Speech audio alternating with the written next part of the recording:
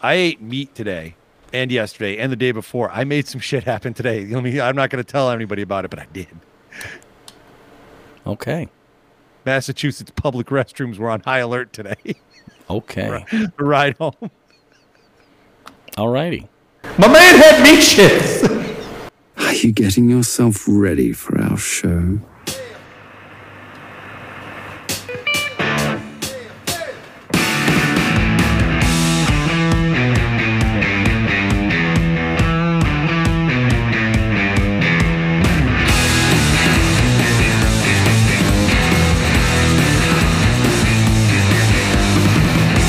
All right, everybody, Jigs and Bigs. This week, we got your fall fishing fix. We actually, without meat shits. We're going to leave that part out of it.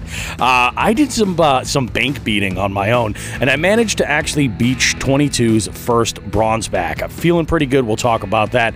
Sean had his annual fishing and camping trip. We got some news from our friends over at Three Bells Outfitters that you're definitely going to want to hear. Just a tip this week, we're talking about handling difficult outdoors situations and people. This episode's FTG is yet another unruly dog owner. Guys, put a leash on it, please. And final Jigs and Bigs tourney of 2022 is currently underway, and scoring has been wild. Our bait of the week this week, we've got the Booyah Pad Crasher. So we're talking topwater frogs. And we have we wind the show up this week with an interview with local competitive angler and YouTuber. I would say probably unwilling YouTuber, but he's good at what he does, and he doesn't give himself nearly enough credit. Bill Galakis coming up in segment number 3. Time to pull your socks up, guys. We got so much good show for you. We're going to slap you so hard that your mother's actually going to feel it. Go ahead, grab yourself something delicious. We'll be right back with more right after this.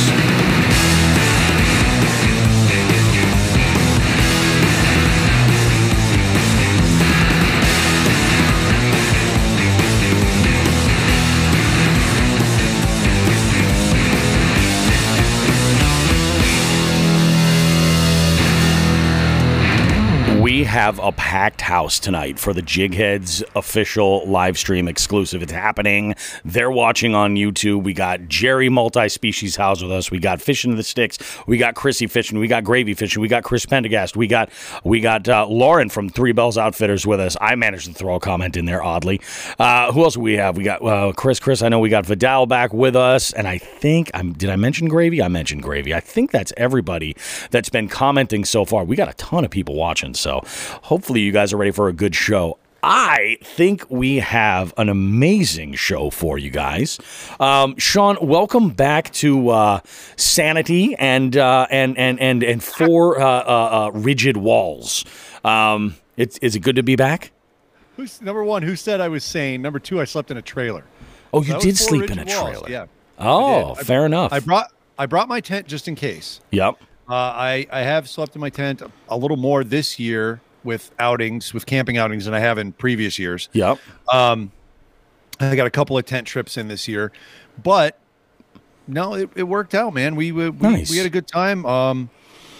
Do you want me to talk about it right now? You want to go get in what do you want to do here? My week was so lackluster. I'll just get mine out of the way. There was one specific thing, because we'll follow up like my fishing this week was lackluster. I actually had a great week in total.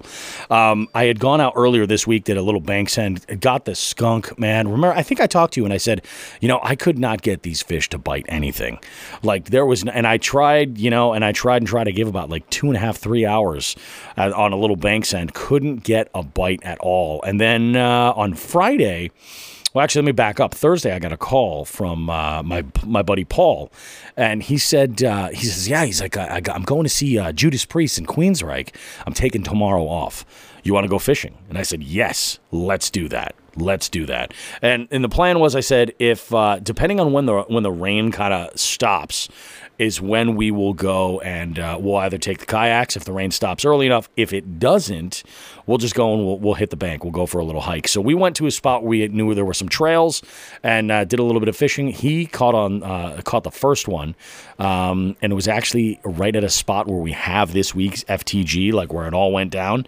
So he caught the first one of the day. We went over to another couple of spots. spots, and one spot that's actually proven to do pretty well for me, even especially with smallmouth. I actually caught my PB smallmouth over there. I managed to catch one smallmouth, and it's the first one of 2022. I just haven't fished a lot of water where there's smallies, so that's been kind of a pain in the ass, but got a little one on there, and it's species number 4 for that little 6 cents popper I've been throwing around. Like, you've been killing it with that thing. It really, yeah, man, it's been great. You know, I'll take it. I love it. You know, it's hands down, I think, the best sound in the fishing world. I've always said it's like a tie between like a buzzbait and a popper. I think there's just something so fun about that popper, that bloop, you know? My favorite sound in the fishing world is, Okay.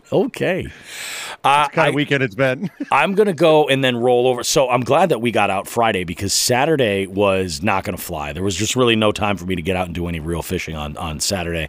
I had an event that was kind of like late afternoon or early afternoon, and had some setup and stuff I had to do for that. So I got all that together. It was a real good event. It was a birthday party, and we did a little game show, had a bunch of fun. These are trivia regulars for the most part. Good time. Had a blast. And then I wrapped up that evening coming home. And dude, locally, man, I was really surprised. You know, one thing we've talked about food a lot on this show, probably ad nauseum. And get ready, we're about to talk about some more. Oh my God! So I had called my wife upon leaving this show or leaving this event, and I said to her, I go, you know, I'm on my way. I said, have you considered? You know, she actually texted me first and said, what do you want to do for dinner? So I don't know, I'm game for anything. She goes, you know what? She's like, I'm open for anything. And I don't know if this is, I always joke about this, that all women have this mentality of like, I don't know what I want to eat, but nothing's the right answer. You know what I mean? Yep. And this is absolutely the case. So I said to my wife, I go, let's start from what you're not in the mood for. I'm like, we did this recently. We did this recently. We did this recently. Are you thinking this? Is there anything you just don't want? She's like, you know, I don't want to do like sandwiches, anything like that, grinders or anything. I said, okay, that's fine. She made the call. She goes, you know what? Let's get pizza. You're near Red Rose. Why don't you go by Red Rose and get some of their pizza? Well, it's like 6 p.m. and I'm calling Red Rose and it's busy. And I'm like, it's going to be busy for a while. So I made the call and I said, you know where we haven't done pizza from in a while is Milano's. Ooh, there you go. Chicopee staple. And it's still great, man. I haven't had their pizza in years. And we stopped by and we got a couple of different pies, and it's absolutely fantastic. Really, really great. So Sunday, my plan was initially to go fishing. That was until Friday evening when my wife said, oh, we have a reservation at 11 for the hip-hop brunch at Jackalope in Springfield. Now, Jackalope is a pretty amazing restaurant. This is my first time going. I've known about the menu. I've known about like the style of place. I think you should look into this place, Sean, and see if it'll work for you. The food is out of this world. So they do this thing. I don't know if it's every Sunday or if they rotate, like certain Sundays have different themes, but hip-hop brunches, they have a DJ come in that plays a bunch of like hip-hop and rap music and their brunch menu, which is out of this freaking world. So we go in, and this is how I spent my day today. We go in and we look at, you know, we get there a little bit early and we're sitting in the car, and my wife says, are you ready? Should we go in? And for those that are listening to the show and don't understand what type of city Springfield, Massachusetts is, something upon getting out of my vehicle summed it up perfectly. When I say stripper heels, Sean, you know what I'm talking about, right? I see you wearing them every week, yeah. All the time. No, when I say stripper heels, I'm talking about those like ridiculously high, like they're made to look like glass. They're like clear acrylic high heels. I got out of my truck and I turn around to lock the door, and right at my door, I can't believe I didn't trip on them, was a pair of stripper heels lying in the street.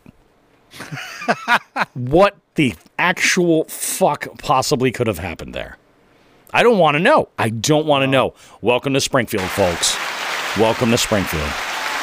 So let's go a little bit further. We go in, we sit down, and my wife says, let's go grab a brunch drink. I said, okay, cool. So we're looking at, and the hip hop brunch, like some of the themes and appetizers are kind of themed. Like it was a Biggie Smalls Bloody Mary, stuff like that. I was just going to ask, what Biggie item is there? Because there's got to be a Biggie There's definitely. Oh, yeah, 100%. And I'm like, I normally, like, if I'm doing a brunch or something like that, or I'm going to have, like, a morning cocktail, it's generally going to be, like, some kind of a coffee drink, or it's going to be a Bloody Mary. I love a good Bloody Mary, like a creative Bloody Mary, And I decided that... I decided what I would do is instead go for, they have a deal where it's not like a bottomless mimosa, but it's a mimosa where basically it's like whatever the price was, and then there was an upcharge where you could go to a higher tier. I'll tell you what that higher tier was in a moment. And they bring you, per person that decides to do this at your table, they bring you a bottle of champagne on ice. And then they bring you your choice of juice. Now, traditionally, a mimosa is OJ. I'm not really like an OJ guy, so I chose guava. Wow. What a move. Right. What a move.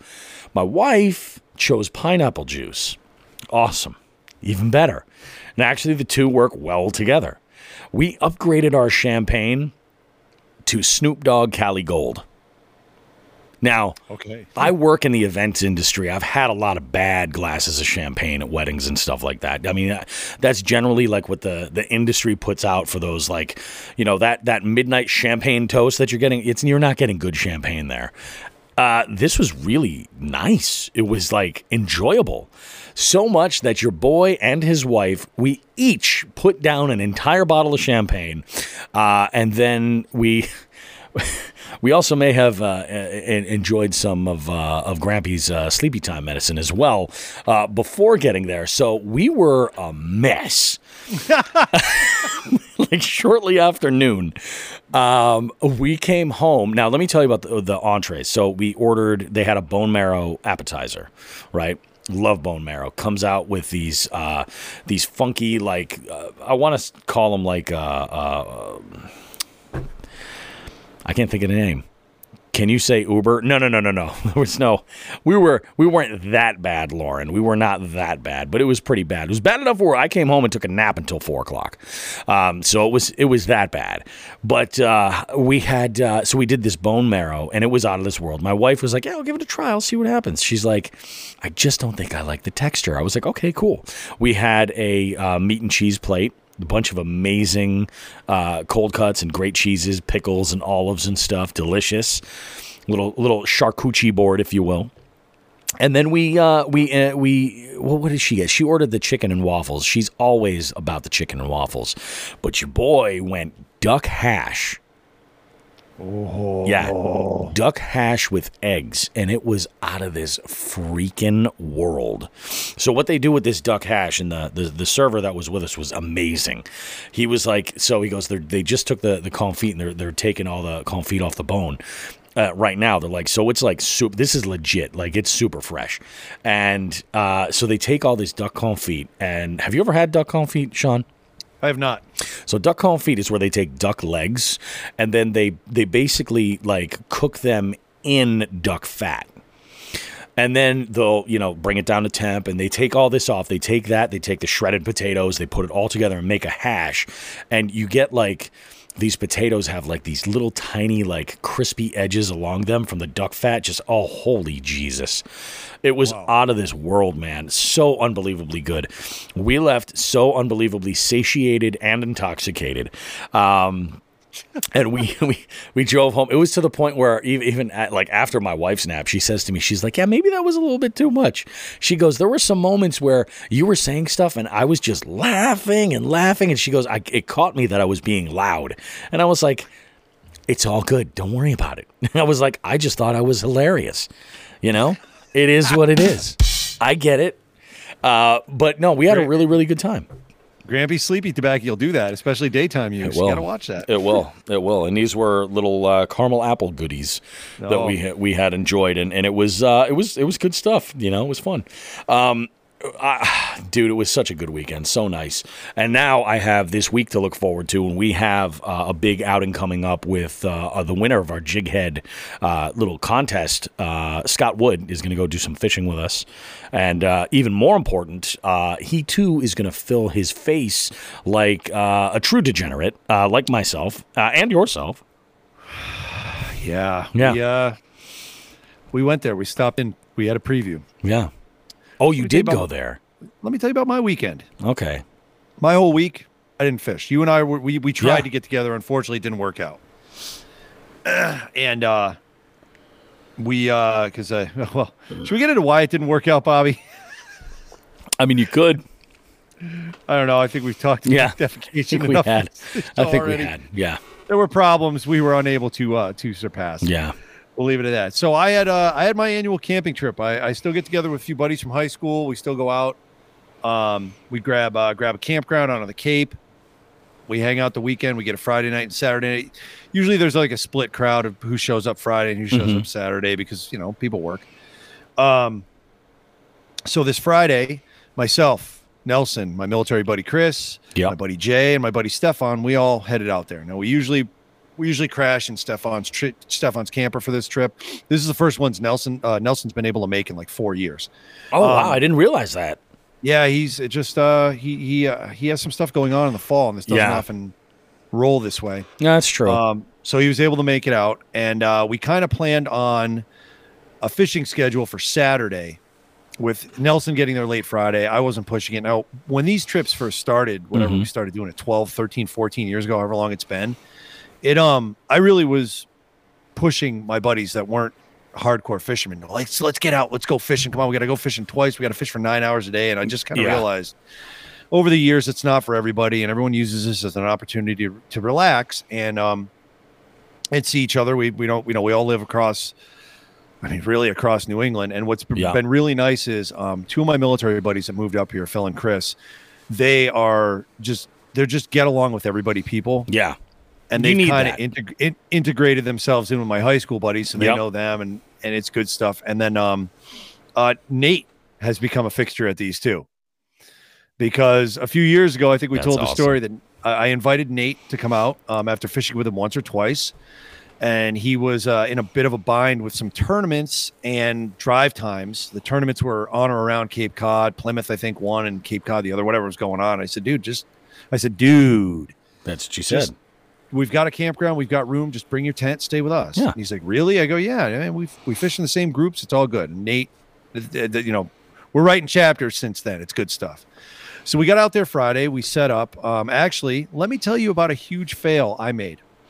This is good. Yeah, I used the trailer for this. So I really concentrated. Hold on a second. You go ahead and keep talking. Keep talking. Tell the story. I got something for you. Okay. I loaded up my boat with all my camping gear. At that point, I didn't know if I was going to go tent or trailer, and it turned out, like I said, I just got lazy and went trailer and slept on the couch. Is that Bill the Doctor? Mm-hmm. We haven't heard Bill in a while. That son of a bitch. And you know what? I'm not arguing. I deserve it. I load everything up. I should chronologically note this. I dropped my kids off at school. I picked Chris up at 8 o'clock in the morning. I said, dude, we're going to do this. Let's go. It's raining. So I said, we can take our time. We went and grabbed breakfast first. It was good. Loaded the boats up, loaded the camping gear up, got on the road. Man, we got to Worcester, and the trailer was shaking a little bit because of the way I put the boats in. Yeah, learning curve. Got out to adjust the boats, looked around to make sure everything was good. Fishing rods, not there. Did not bring the fishing rods. We were an hour away from my house. I had to turn around, drive the hour back, turn back around. So we left my house at 10 in the morning. I think we got there around 4 o'clock in the afternoon. After turning around, just a waste. So I misinterpreted that when you explained it to me. I thought you had figured out the missing rods while you were still in town. No, I didn't realize. Oh, dude, it's a good thing that you stopped to check on the boats, because if you would have gone all the way there, what would you do? Like, go back for the rods, or just go to Bass Pro or something and get a couple replacements? I might have tried someone on the Saturday crew, but by that point, it wouldn't have mattered because they would have got there in the afternoon, and there goes the fishing for that. I would have said fuck it, and I might have turned the partying up a notch. Yeah, exactly. Well, that was we got there late. That's rough. And yeah, there would have been some cough medicine all over the place, and some cough syrup. But we got there, and we waited for Nelson to get there. It was a little while after us. We got out of work, and then we said fuck it. Nelson set up, and we shot over to Max Seafood in Chatham. Nice. Out on the Cape. Yep. Oh my God. So my buddy Stefan can eat. He can pack it away when he needs to, but he doesn't do it often. And he got this fisherman's platter. That fisherman's platter I tried to tackle one day, and I couldn't do it in one sitting. I already know that's what I'm ordering. Well, Stefan minus the gigantic bed of French fries, and when I say bed of French fries, I literally mean queen size. Yeah. Yes. He didn't. He had a few fries, but he tackled the seafood, knocked that down. I got sushi. Nelson got sushi. I got some clam chowder. What did Chris get? Chris got something fried, I believe. But yeah, we hit all the bases on this. So, and then I checked with the fine folks at Max to make sure they're ours, because they might be seeing me again in the next couple weeks. We did that. We went back, lit a fire, little party time. Went to sleep. And the next morning, Nelson and I, we got up. I mean, nobody sets any alarms. It was raining. Yeah. I didn't feel like fishing in the rain. I hope Nelson didn't either, but we ended up getting out. It stopped raining by like 10:30, 11. We got out in the boats. And, man, just Nelson and his hot streak this year. He's been killing it. Fire. Yeah. It just continuously. Just kills it. So I went out and, I'll give a little preview on the Jigs and Bigs tournament here. We went out. I caught the first fish. It was a white perch. Good size one, just under 12 inches. Yep. I put it in the Jigs and Bigs. It knocked a point off of Nelson and brought him down to second place, which at this point this year, I'm grasping at straws. I'm like, aha, gotcha, dude. Second place in your face. That's all I can do. And then he proceeded to load up on the morning trip. Traditionally has been the trip we go out to catch the fish that we make fish pizzas out of. Yes. And I got the white perch, threw it in there. Nelson got 2 15-inch bass and a 17, so I had to write on $1. We bet $1 on it. Nelson, you kicked my ass. Yeah. Put the date in the place because he fucking killed me again. We went back. Now, I should make mention for breakfast. We're talking foods here. Kept it simple on Friday. Yeah. Tons of sausages. Eggs with salsa and cheese, out of here. Great. Nice and simple. Beautiful. Right? Yeah. Lunch, fresh fish pizzas, plus Nelson had venison, plus Nelson had a jar of Sarah Pendergast spicy marinara. All right. So good. I laid that down. I fried up the venison, put that on top, and then just a layer of cheese. My God, that might have topped the fish pizzas. It was phenomenal. Then Nelson and I went back out. We tried for some smallmouth, where I got skunked, of course, and Nelson caught a perch, a white perch, a couple, I don't know how many handful of smallmouth, and a trout. Again, on fire. Just killing it, dude. Nelson is killing it. He's killing it. So, we got back, and while Nelson and I were out, this was nice. My buddy Dan purchased a fire spit that goes over a campfire. So he was cooking.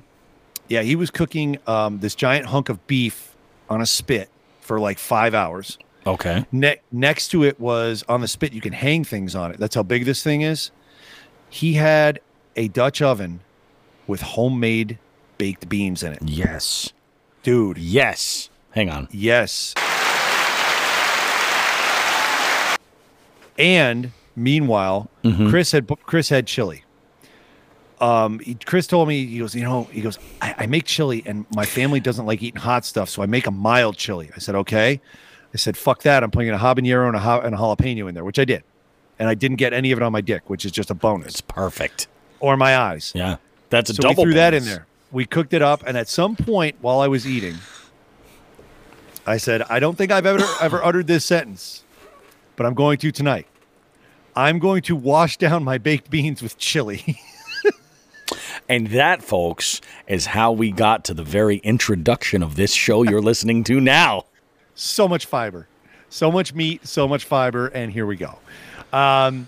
So we obviously had, we hung her out, everybody catching up last night, campfire, good time. And then this morning, breakfast, Bobby. Ready for this? Hit me with some funny shit.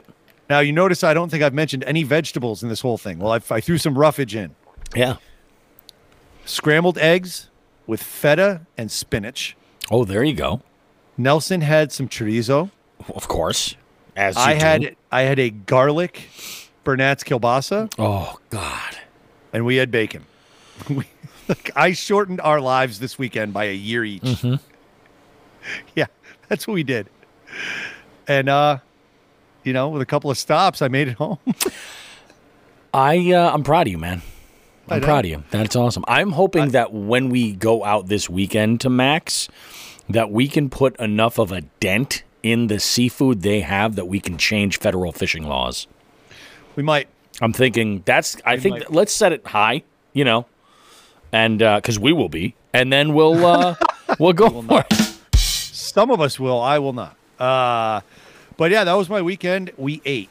The fishing for me was abysmal. Yeah. The fishing for Nelson was just par for the course. And I understand after we all broke camp and went home, Nelson and Nate went to a couple ponds on the Cape that Nate's fond of. And I think Nelson said he hooked into a good smallmouth that threw the hook, and Nate maybe got a couple smallmouth, I believe it was, or a perch or something like that. But man, the fishing wasn't great, but that's okay.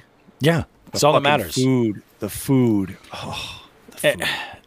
And I really do. Like that is why I love this as my hobby, my passion, my lifestyle. Like I love it so much for that because, fishing days are great and some suck, but the camaraderie and everything is amazing. Yeah. Yeah, that is awesome, dude. This was a blast. So Camping 22 is in the books. That's awesome. I put a little challenge out there to Paul. I told him, I said, listen, we went out for lunch after we fished on Friday to the Brookside Cafe in Ludlow. And I got to tell you, man, I had one of the best steak and cheese sandwiches I've ever had. It was out of this world. And so we were talking. I put a little challenge out there. I said, look, you and me next summer, right? I said, we're going to do either Virginia, we're going to do Delaware or Maryland, and we're going to catch some snakehead. That's the goal. I'm like, it'd just be amazing. So I'm showing him all these pictures of snakehead and shit, and he's like, yeah. He's like, oh, let's do it. So I think what we're going to do is we're going to get our hands on the big trailer. We're going to go and do this whole thing. And this weekend, I threw this at my wife. I said, hey, what do you think about going out next summer and doing some camping? And she was into it, like even tent camping, like she was into it. Like sleeping in the truck for the two of us is not going to be a comfortable thing, especially in the summer. It's going to be ridiculous in there. But I've got a 5-person tent, and yep. I'm thinking that if I get a cot for her, then she won't have to sleep on the ground. She'll probably sleep a lot better. And, our kids are old enough now where it's not going to be like, oh, one of us has to keep an eye on the kids while the other person sets up camp. This will be a lot more on us and I think a little bit more relaxation. So it'll be good. I don't think my kids have any interest in camping at all, but I was blown away when she said that. I'm going to hold her to it. Yeah, I think my youngest might still, depending on the situation, but for the most part, our kids are getting older and what are you going to do? They're doing their own thing. Oh, yeah, dude. It comes with the friggin' territory. I had a situation, speaking of kids, this week that just, it floored me. But my 2 girls had come in from, this is like their life now that Chloe's got her own set of wheels. So they go for a ride. They grab coffees and, they're a lot like how I spend my time. So they go out and they grab a coffee and they come home and, I had just gotten home with the pizza and they're joking around and my oldest made a face at my youngest. And dude, I swear to God, it was my mother's face. Oh no. I was like, holy cow. And I was on the phone with my mom today and I told her about it. I was just like, yeah, absolutely. She looks like you and your sisters. It is uncanny. Like unfreaking canny. Bananas. That's kind of scary. It is kind of scary. It's weird. Like when you see like other family members in your children and you're just like, wow, That's nuts. That's what you got from the jeans, huh? That's what you got. Okay. Yeah. It's nuts. Oh, here we go. Lauren's throwing some stuff. Get the elevated air mattress platform. I thought about those. I don't know. And actually, maybe Lauren can give me a little bit of feedback. Because I actually want to do a camping episode very soon. I was always curious if those were any good, like if they would hold up, or if it was like you buy one, you use it, and it doesn't last. We want to talk about during the camping episode, because I've got some feedback on that. I think we should. I think we should save that and do a little camping episode after things fully slow and the tournaments are out of the way and everything, and we've got the room. And actually, I've been throwing around the idea about having Becca come on to do specifically a truck camping segment with me, and then I've been working on trying to get Crazy Quaddy on the show. I think you'd like Crazy Quaddy. He's a cool dude. He's the guy I was telling you about that did a truck camping episode where he made a Frito pie in the back of his truck, and a listener had sent him all the ingredients and everything, and in there was Steve-O from Jackass. Yes, he has a line of hot sauces. They're going to say Steve-O was in there. No. And he liberally used this hot sauce, and it was crazy. Lauren says she's had hers for 10 years. That's good. All right, cool. Good. Yeah, it's something to keep in mind. I mean, I love my deep sleep stuff, and it's very, very flexible. I just don't. I've considered what if I found a queen size, cot, and those don't seem like they get the greatest of reviews either. It seems like it's not worth it. So something to keep in mind. What else do we have going on that we got to go over here? I think our weeks are pretty much done in the books. We have some something we'd like to talk about from Three Bells. We do have something big that we want to talk about.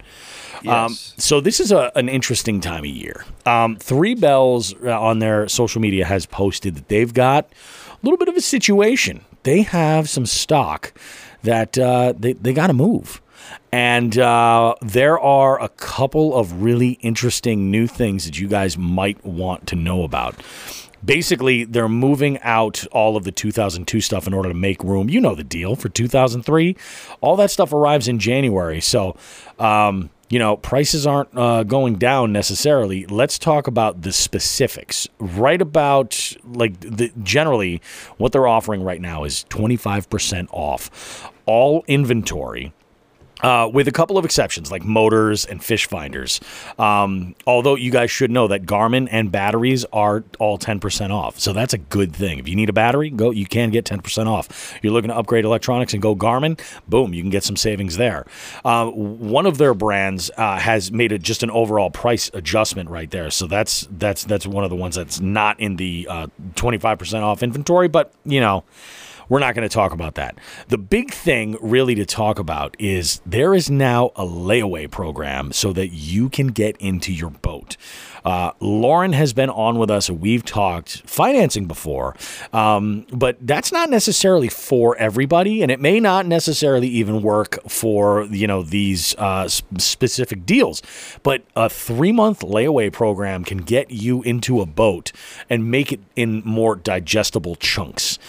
So Sean knows a little bit more about the details of how that works.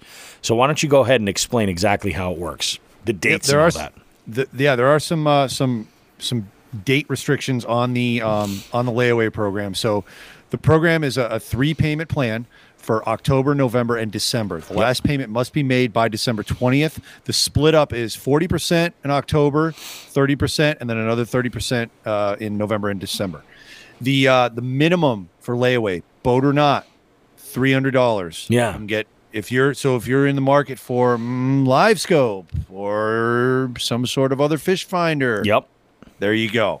From that point, all right. The one last thing on that is the pickup has to be no later than January 15th for whatever you put on layaway. And just keep those 2 dates in mind. December 20th to finish your payments. Pick up no later than January 15th. 40, 30, 30. Minimum 300. there you go. Yeah, I mean, it's a good deal. The one other thing you guys need to know is if you're thinking, well, like, what about payments? Do I have to drive down every single month and make a payment? You don't. They can take payments over the phone. So that makes your life a little bit easier. You can go down, take a look at the inventory, make your purchase, put your first payment down, and then 30 days later, bam, you give them a call, make another payment. 30 days later, bang, make another payment. You're into a new boat. But this isn't just about you. You know, this is a great opportunity. Maybe you're a tournament angler right now and you've got all the boat you need. Maybe you just had a killer season this year and you're like, I'm not in the market for another boat. You would be surprised having a backup boat or a boat to just have on hand, to have a friend, a family member, your spouse, and get out there on the water with you is an asset. You know, you have access to another boat. You can put them in something, and this is a great way to get them in something that's decent and saves them money. Great example on that. Yep. You're doing your thing. You're putzing around in your Hobie PA. Your wife says, that's fun. I'd like to join you. Maybe it's not the time, right? Or maybe it hasn't been the time to get a smaller kayak for her that's not, over the top fishing ready, but she wants something a little more towards the recreational end.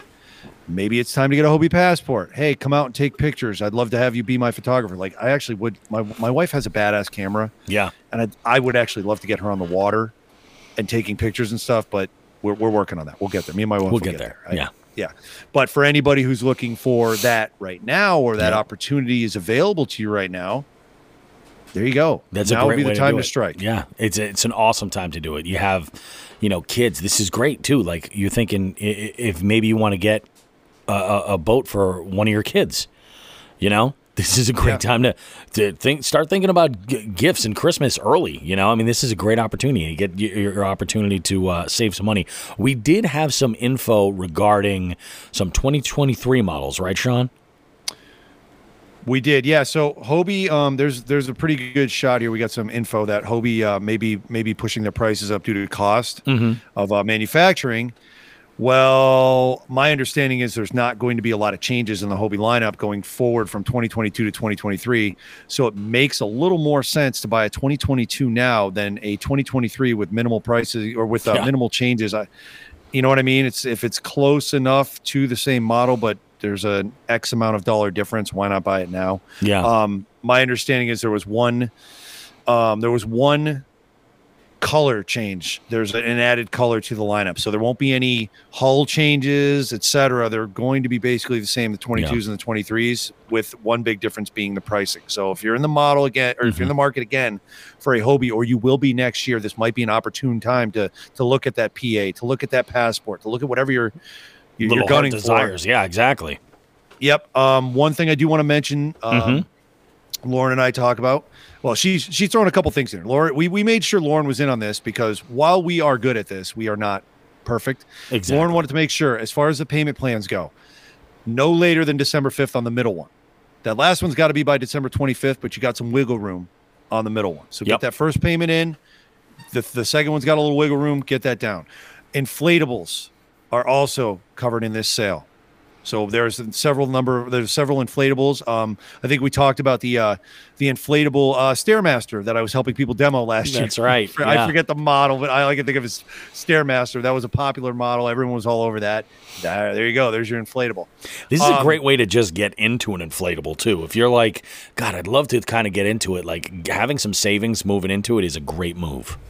Yeah, and there's models out there now. Like some of the ones I've seen at Three Bells, they can handle getting hit with a fish hook, and they're not going to explode on you. They're not like a balloon. So the durability is finally there with these models.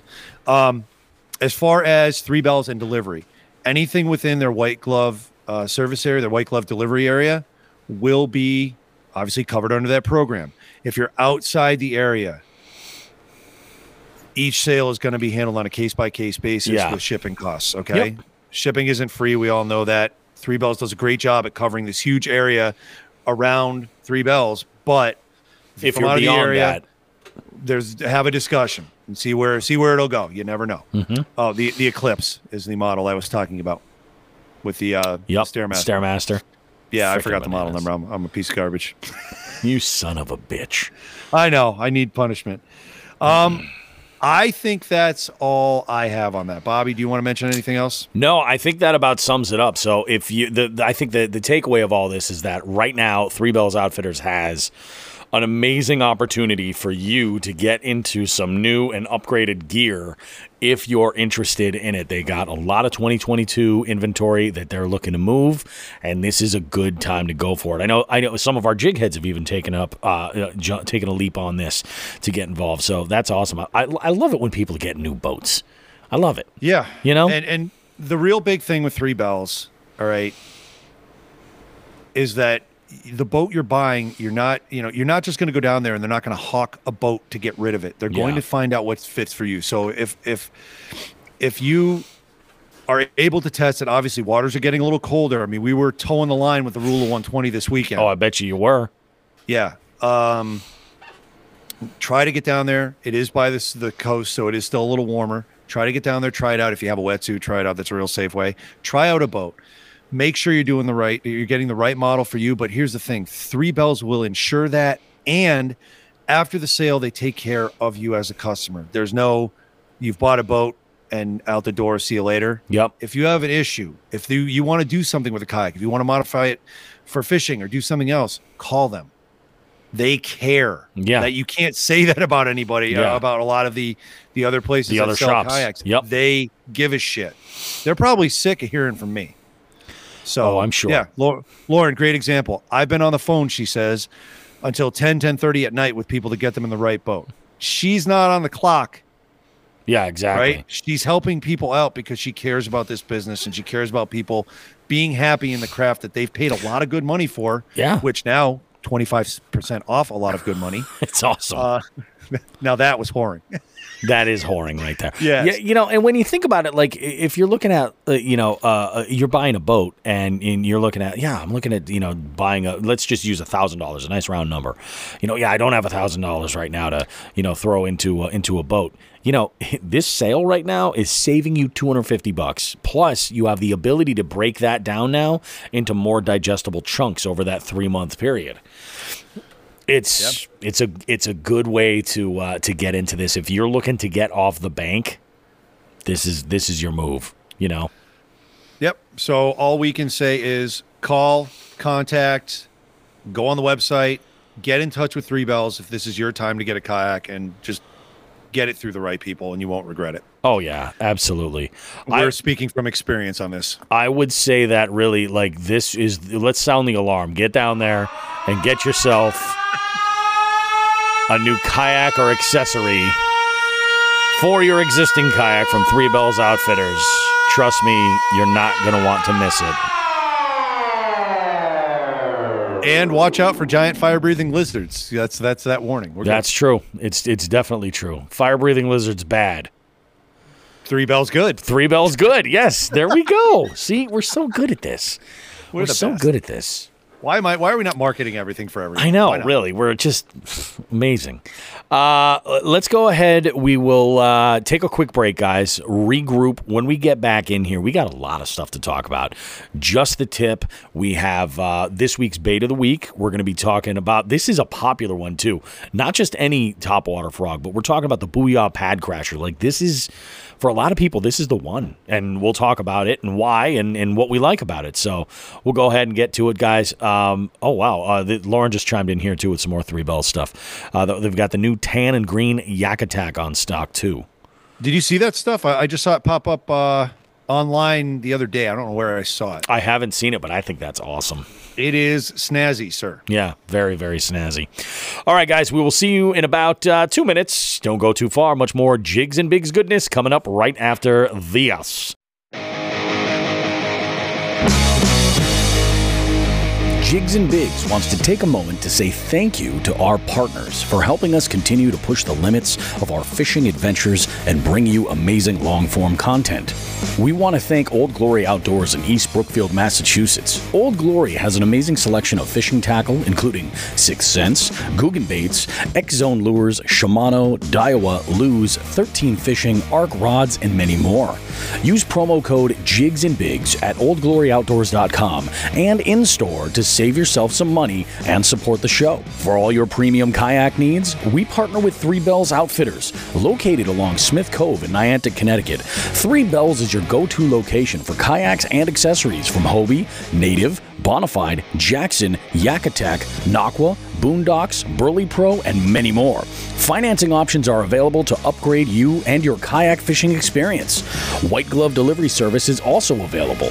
Visit threebellsoutfitters.com for more info, and don't forget to tell them that Jigs and Biggs sent you. When it comes to high-quality polarized sunglasses, we've partnered with Torej.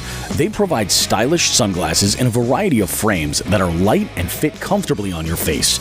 The polarization cuts glare and allows you to see the whole picture, helping you identify what's below the water's surface. They have a 60-day risk-free trial, lifetime warranty, and free shipping. Plus, you can save yourself 10% with the code JIGSandBIGS10 at checkout. Visit Torej.com to check out their selection. That's www.torege.com. Again, we cannot thank our partners enough for their support. Please consider supporting them and supporting the show in the same process. Thanks.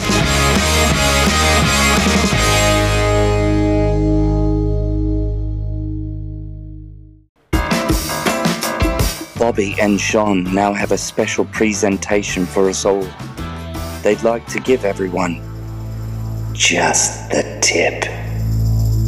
Alrighty, guys. So this is a weird just the tip.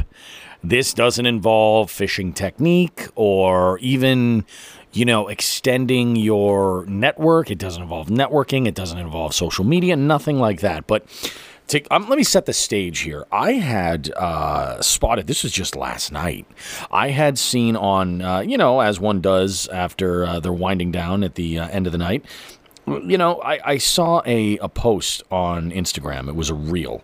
And that reel featured the one Mr. Mike Iaconelli. And it was video that was from the back of his boat, and he was fishing a dock, and he's pitching under this dock, and a property owner comes over and basically inquires and says like, hey, you can't fish my dock, what are you doing, blah blah blah blah blah, this is private property, such and such and such. You know the story, it's very common. And you got to keep in mind that this is Ike, okay? And in as cool and calm and collected as Ike can be, he handles the situation, I think, wonderfully. You know what I mean? Most other people would not elevate, but I mean, when you know that it's Ike, you're not going to be, that's nothing.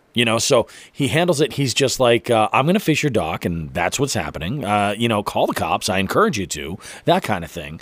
He throws a couple other digs in there, and I was just, this, for some reason, it just hit me just right. I was like, man, good for him. And that is the way to do it. So I put a post together, and I put my own, when I reshare a post on social media, I like to put my own little 2 cents on there, and then obviously post the original poster's info.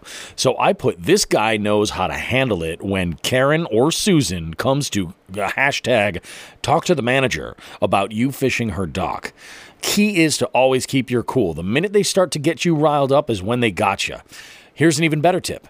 Check your local laws regarding outdoorsman harassment. If you know that they're wrong, call the cops about that. Hashtag, and now you know. The original post obviously says, God bless Ike, God bless Karens, God bless America, hashtag, never end the send. So I had put this up there, and lots of people, I mean, it started going nuts. Like I had to put my phone on silent because the notifications for likes were insane. And, also comments. And there were a couple of people who had commented in there. Basically, there's a couple of them that where is it? There's one guy specifically, and I had to screenshot this, and he posted, his comment was, this quote-unquote guy is literally Mike Iaconelli. Should probably at least give credit where it's due. Dude's a legend.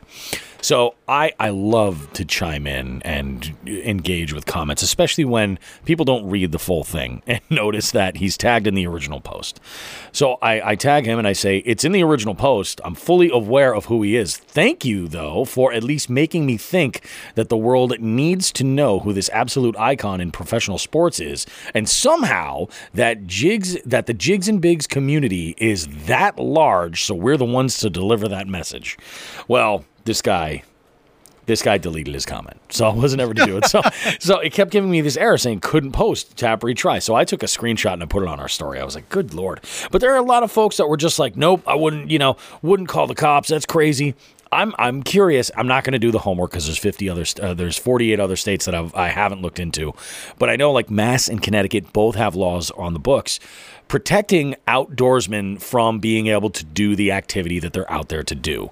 And my point with all that was that if you call the cops and you're the one to do it, first you flip the entire script on them.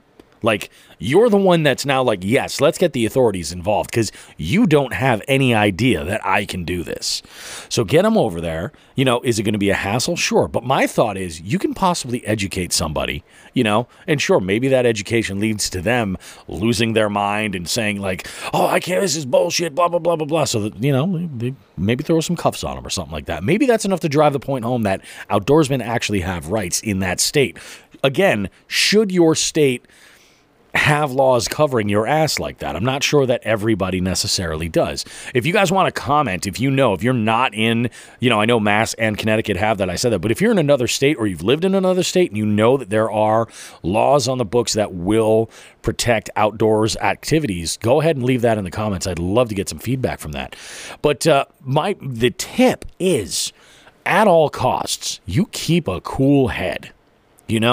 When you're out there fishing, you owe it to yourself, but you also owe it to the entire fishing community, not to create the impression that you're a maniac, and you're somehow, holier than thou or anything like that. Like, you just keep a cool head. Are they interrupting your day of fishing? Absolutely they are. But there's something bigger at play there. So if you know that you've got the law on your side in this situation and you're right, be the one that calls the cops. Go ahead and do it. There's a lot of people that get hung up on the whole, oh, you're just fishing, just keep doing what you're doing, they can't do anything to you. I'm like, I get that. I really do. Just ignore them and whatever. But people are insane. Have you seen that video? I just talked about it with Paul while we were out on Friday. You remember seeing that video where these two kids are in a small boat, they're fishing this dock, and this woman jumps in the water? Yes, in their direction. Insane. You know what I mean? So we've actually covered this before a little bit in a different way. I think it was more me bitching about stuff. Yeah, exactly. So it really takes both sides to know the law. All right. So everything you're saying, 100% agree with. Couldn't agree with more on a public body of water. On a private body of water, there's different rules. You might not be able to fish there. Yep. And I have a point for that too. Like, yeah. I can't, we can talk about trespassing and stuff. People are going to trespass if they're going to trespass. That's fine. The tip there is do not lose your mind. Exactly. You know what I'm saying? Like when somebody tells you to get off their property, if it's a private body of water, do not lose your mind. You're wrong. Go home. Yeah. And, that was exactly what I was just going to echo. Like it goes, everything you just said can apply to not only the angler that's probably in the clear for fishing a public body of water, but also the property owner or some caretaker, whoever's responsible for a private body of water. I mean, I can give you one great example. There was a gentleman who was fishing on the lake, did not have permission that I know of. When I asked who allowed him to go on the lake, he pointed at that house and said, that girl over there. Okay, you know what? That doesn't fly with me. I said, look, this is a private lake. You got to get out of here. And this is the last time I talked to anybody about this. Like anybody. And he basically said, no, I've been doing this for 40 years. Dude, I don't give a shit. I didn't live here 40 years ago. If no one called the cops on you then, I'm going to now. And I did, because he shouldn't have been there. And when the cops got there, I heard a shouting match with the cop. And you know what? Now he's being disrespectful to a cop. He's taking, his jail time into his own hands. You know what I mean? Yep. Like, he didn't keep his cool. I did. I was pissed, but I kept my cool. Yep. Because this guy's telling me, what I do and don't know, and he's a fucking idiot and doesn't know it. Yeah, exactly. But he proved himself to be a fucking idiot by then taking it out on a local police officer, and that's his business, and I haven't seen him back. That's exactly it. Like, you let them dig their own hole, but you can't do that if you're losing your mind. You can't do that. Exactly. Fishing the Six chimes in. He says he's talking about Ike here, originally told her that he'd leave, and then he moved to the next dock, and she came over to that dock and gave him a hard time there. And that's kind of when I had heard about this from somebody else in the comics. Actually, it might have even been Fishing the Sticks in the comments that put that little nugget in there. But that's at a certain point where, like, you got to realize you're dealing with somebody who is clearly unhinged, arguing about property that's not theirs at that moment. You know what I mean? Like, they don't have a leg to stand on. So that's even just more of a, call the cops, please. Call them, And lots of times, if you do that and you have them call the cops, then what's going to end up happening is they're probably going to try to squelch it right there.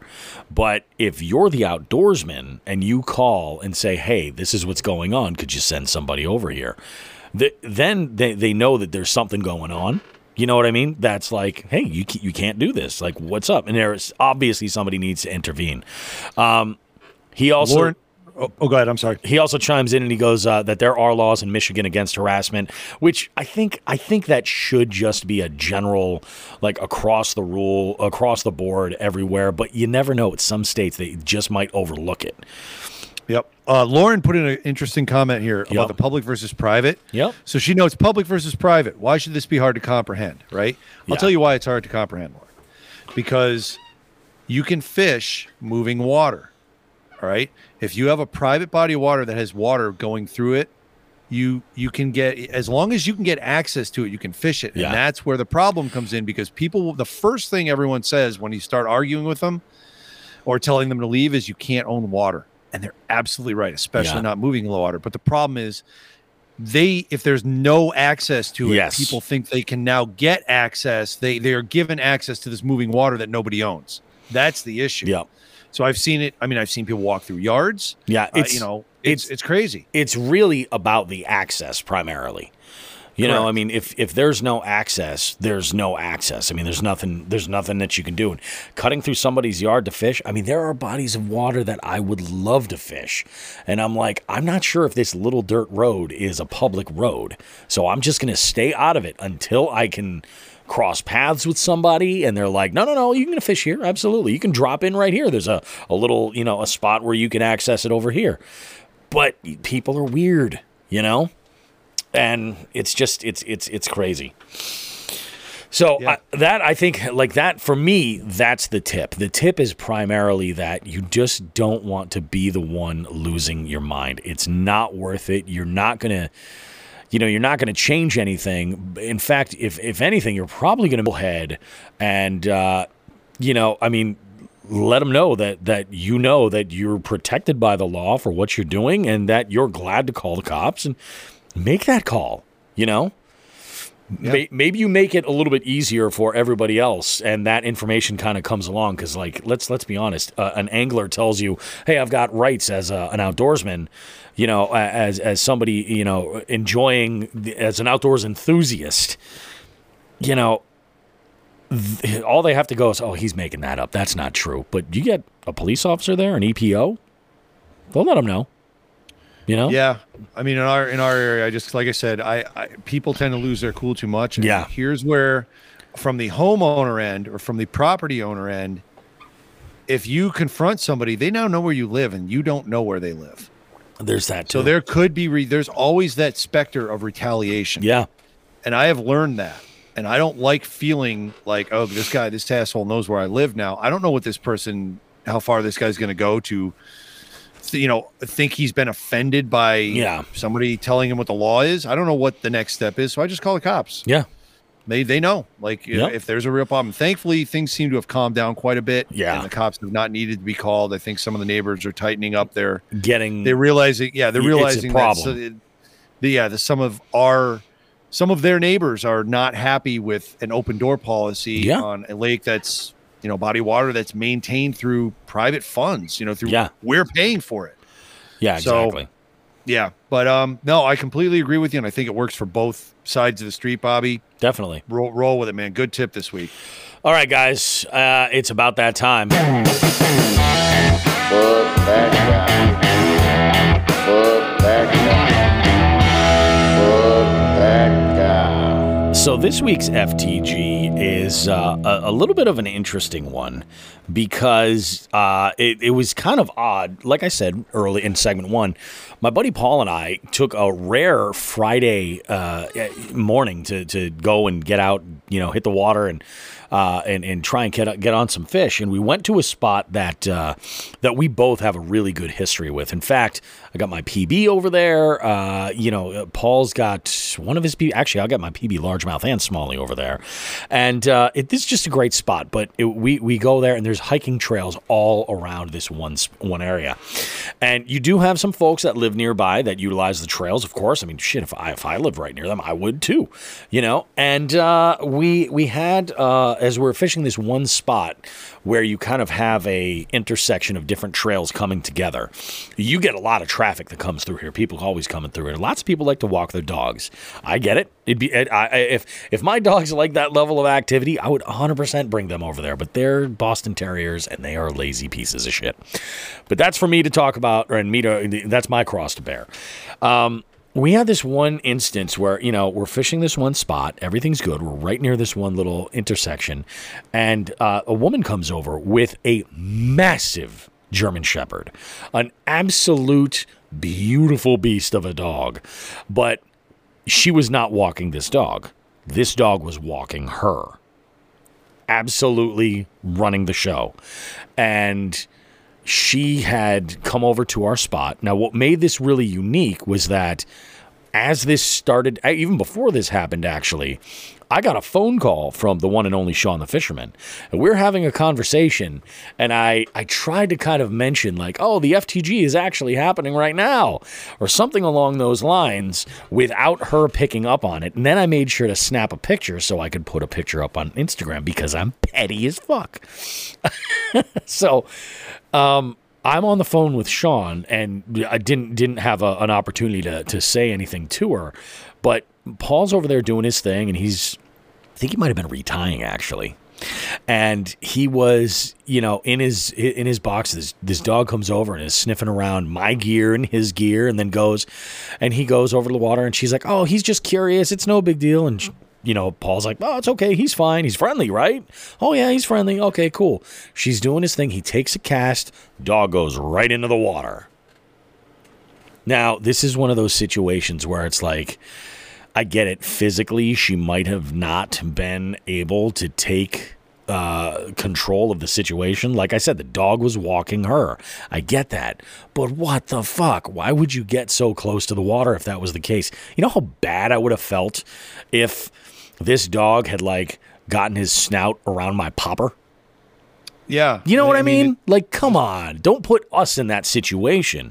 And this sort of goes along with that call that Joe had made a couple of weeks ago where he was fishing in an area and there was a Susan or a Karen or somebody who'd come over and was, giving him a hard time about fishing near the boat ramp when there was actually a dog park area of this.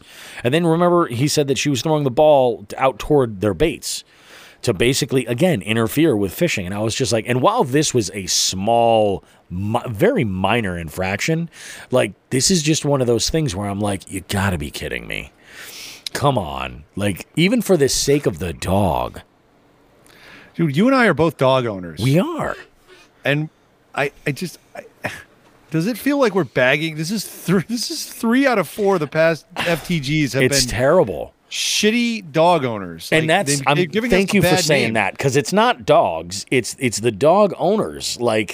You gotta be cognizant of yeah, I get he's just curious and wants to get in the water. Not even if you're taking your dogs on these walks, do you have any idea how much terminal tackle and shit can get lost right there at the bank? People break off. We need to start taking our dogs leashless on walks on golf courses. See how that goes. That's a great idea. Public golf courses. Oh, he's just curious. He's just, the dog's humping a guy trying to tee off. Oh, he's fine. He's getting it out of his system. It's okay. Exactly. all of a sudden leash laws would be fucking even like stricter than they are now. Oh yeah. It's just it's absolutely insane to me, man. It's absolutely crazy. I think it's bananas. I'm looking through my formatting for this, but just because I wanted to make sure I was refreshed on the FTGs. And I've actually decided to call this the Bitch Chronicles. So we're on part 3 this week. Stay tuned. We might have another one. We could. It's possible. Yeah. Fishing the sixes. Last thing I want to do is get a hook out of my dog. Absolutely. You know, I've seen, I don't even know how many times I've seen on YouTube where this is something that you see where anglers will be out there with their dog and shit happens. You know, sometimes you're like, oh man, I hooked my dog, or they stepped on this thing, you know, and that's just the worst feeling in the world. I could not even imagine. And that's one of the things that makes me want to keep from taking my dogs with me when I fish. That and that they would get nothing out of it, you know. Hudson's too neurotic, and Eleanor is just a straight up derp. I'd have to put her in a baby carrier. Yeah, I really would. So, and then where do I put my tackle? Do I put like a 3600 box on her? Yeah, that'd be a right mess. to her little life vest. Yeah, little PFD. Wrap her around like a little reaction tackle, soft plastics wallet, so she's like good to go. Yes. Crazy, man, crazy. So that's my whole thing. Like, I'm just like, guys, if the dog's walking you don't want to bring him out where it's possible he might get injured. You know what I'm saying? Be smart. FTG. So with that said, it is time to shift gears because we've got, it's time for some drums. Yep. This will be a quick one this week. Yeah. The Dothraki wedding is more ceremonial at this point. We've come to October. We're midway through the month. Registration is closed. That's very important because I'll get to that in a second for the Jigs and Bigs final tournament of 2022. Okay. Taking a deep breath. You got to. There was a late ad on the 15th. All right, the last day this thing was open. I was very curious as to why Jerry Multihouse was not in this tournament. Then on the 15th, he said, I'm in. Oh. Got a complaint. It was a half-hearted, smiling complaint. Yep. From one competitor today saying, the dude's already in first place. He just registered yesterday. WTF. And I said, break any rules. You can register on the 15th. I don't give a shit. It's true. There was some laughter after that because, again, it was good-natured. Oh, yeah, of course. Yeah, Jerry House has fished 2 days and is in first place. So let me get to third and second first. So third place, another non-surprise, Nelson DaCosta. Like I said, he's on fire. He cleaned up. This has been his year, man. It's so good to see Nelson kicking ass. And he's got it down, man. He's got it down. And like I said, this little trip out to the Cape, I wasn't expecting much. I got nothing because I wasn't expecting. And then Nelson cleaned up on multi-species to pull himself into third place. He's got 8 points. And he could have had more because he didn't check the perch I caught. The perch I caught was 11.75. Oh. He caught an 11.75 white perch and didn't realize the size and threw it back. Mine barely touched the line. If he would have measured, I'm guessing it went over. Yeah. So he could have another point. He could be leading that category, but that's neither here nor there. So Nelson's in third with 8. Brian Jensen, 10 points. Second place. First place, Jerry House. Now, for prizes on this, so we're going to be doing, again, we've got 15 people in here, so that's going to pay out 3 spots. Yeah. Also, for the first to 100, which was Nelson, 200. We got there yet? Geez, Jerry's almost cracking 200. Jerry is not, well, he's not there yet, but he's close. 200, and then if we get to 300, we got 3 prizes. I got a call a couple weeks ago. Oh, just out of the blue. Haven't talked to my boy Matt Thayer over at Klondike Custom Baits. And he said, hey, listen, let me know. I got something for you for Jigs and Bigs. We'll do that. So if we don't hit 300, one of these 3 prizes will be raffled off. Yeah. Okay. Now, that's cool. For Jigs and Bigs, we have for extra prizes, we'll do something fun again if we don't hit the certain numbers. We have Nockwell will be doing a power bank. Yep. All right. That's awesome. Wranglin Baits will be doing a Wranglin Baits gift pack. I think it's 3 or 5 lures, one of the 2. Yep. Sarah Pendergrass will be mailing out one of her rod holders, her rod sleeves, and Matt Thayer from Klondike Custom Baits. A little little brain dead from yesterday. It comes with the territory, dude. Yeah, so we got 4 prizes. One of them's already claimed. You know what? Maybe we'll just kind of fool around. I'll see what Nelson wants because he got the first 200. If Jerry or whoever gets 200, I'll find out what he wants, and the remaining 2 prizes we'll raffle them off. Yeah, I think that's a great idea. Figure out something fun.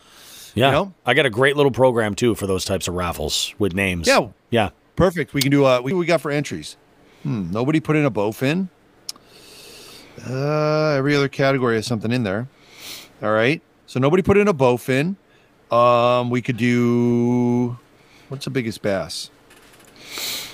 What is the biggest bass? 16-inch smallmouth. We got an 18.5-inch largemouth. We could do something for biggest bass. We'll make something up. We'll figure it out. Yeah. I freaking love it, dude. I think it's a great idea.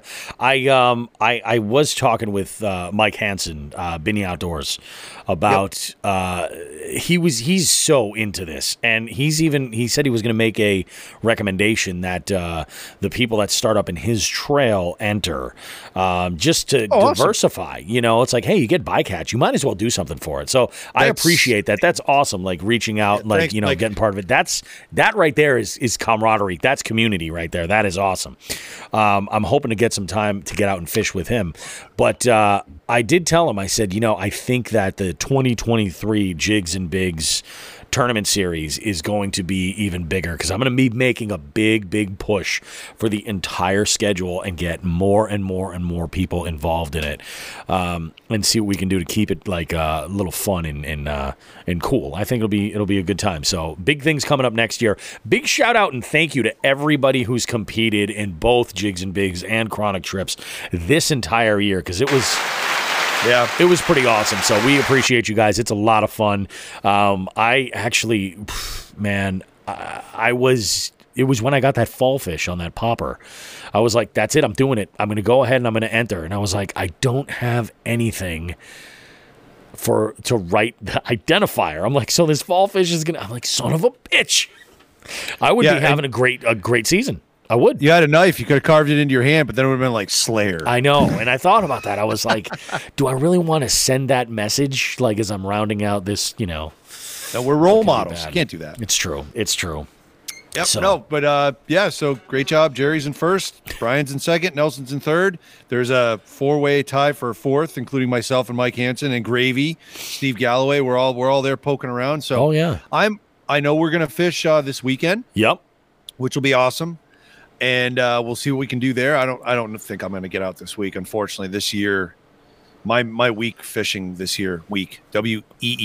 Yeah. Although my fishing this year has been pretty weak. Yep. My weekday fishing has been fucking non-existent. It just continues to be that way. I'm guessing it will continue that way until 2026, until my kids are out of high school. But they can drive. Geez, I can hope.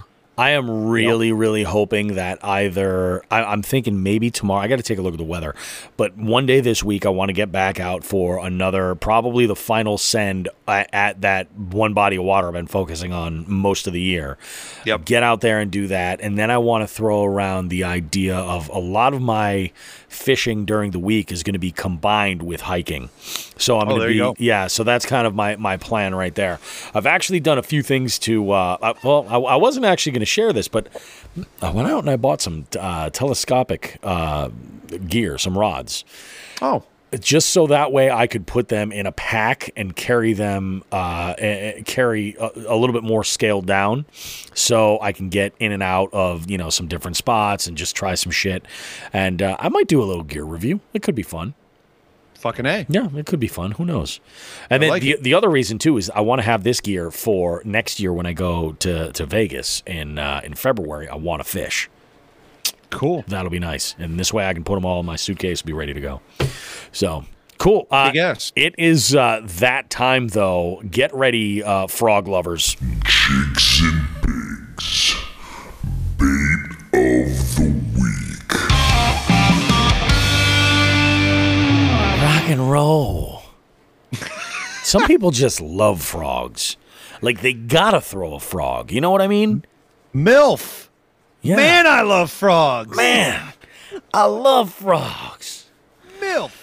I think a topwater frog for sure has its place. And I think there's parts of this country where you gotta have one tied on everywhere you go. Rice patties, rice stalks in Minnesota. Just saying. Yeah. Oh, yeah. I think it's something that you have to. And if you've spent any time at all researching frogs, on especially like if you're looking like, Tactical Bass, and they've mentioned this, Debo's mentioned this, the Booyah Pad Crasher, I think, is kind of like the industry standard. It is, in the world of audio, the Shure SM58 is like the microphone industry standard for a dynamic mic. That's what the Booyah Pad Crasher is in fishing for topwater frogs.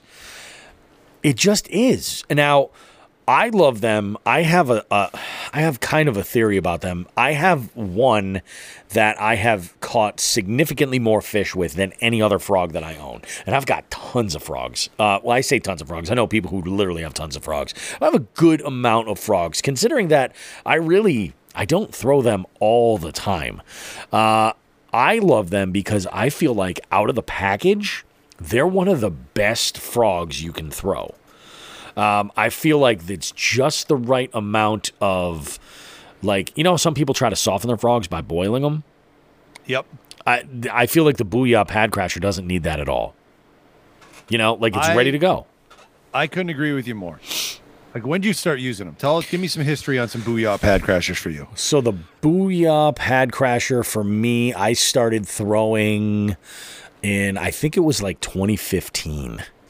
Okay. And it was one where, and remember, in 2015, I was throwing it on the wrong gear, and I was also not making any connections. And then it was the summer of 2020 when I started frog fishing. So no, was it 2015? It was later than that. It was way later than that. It must have been 2016 or 2017. So I had thrown around a Pad Crasher and was just, throwing it on the wrong gear, had a bunch of blow-ups on it, could not make any kind of connection with it. And then summer of 2020 is when I really kind of got it a little bit more dialed in. The technique, it walks great. It's got very little modification needed. Usually when I use them, I trim down the legs a little bit. I like to do them offset. And, that's just me. And it's just out of this world. I think every fish I caught that summer of 2020 was on a Pad Crasher. And I've thrown the Vega frog. I've thrown the Guggen frog. I've got a couple other, I think a couple river to sea, like poppin' frogs as well, that I've just never connected with any fish. But for whatever reason, and maybe it is the material is just supple enough. I think it's pretty awesome. What about you? Because you've started using these much longer. Wow. Right? I think I started using them in somewhere between 2009 and 2012. Yeah. I started using them in Minnesota, and I've obviously brought it home, and that was a lure that worked everywhere. And then I started with the original Pad Crasher in a couple different colors. Like the Minnesota fish don't seem to be too picky about the colors. So they'll hit everything from a cricket frog to the Kiru frog to the albino frog to the aqua frog. And then I've kind of narrowed down some of my colors for out here. But I mean, I keep a box of them in Minnesota, and they're all I use. Yep. Then something happened. Booyah decided to up their game and make that poppin' Pad Crasher. Oh, yeah. Yep. I will say this. I'm going to, on a variation of the Pad Crasher, I'm not as much of a fan as that paddle foot.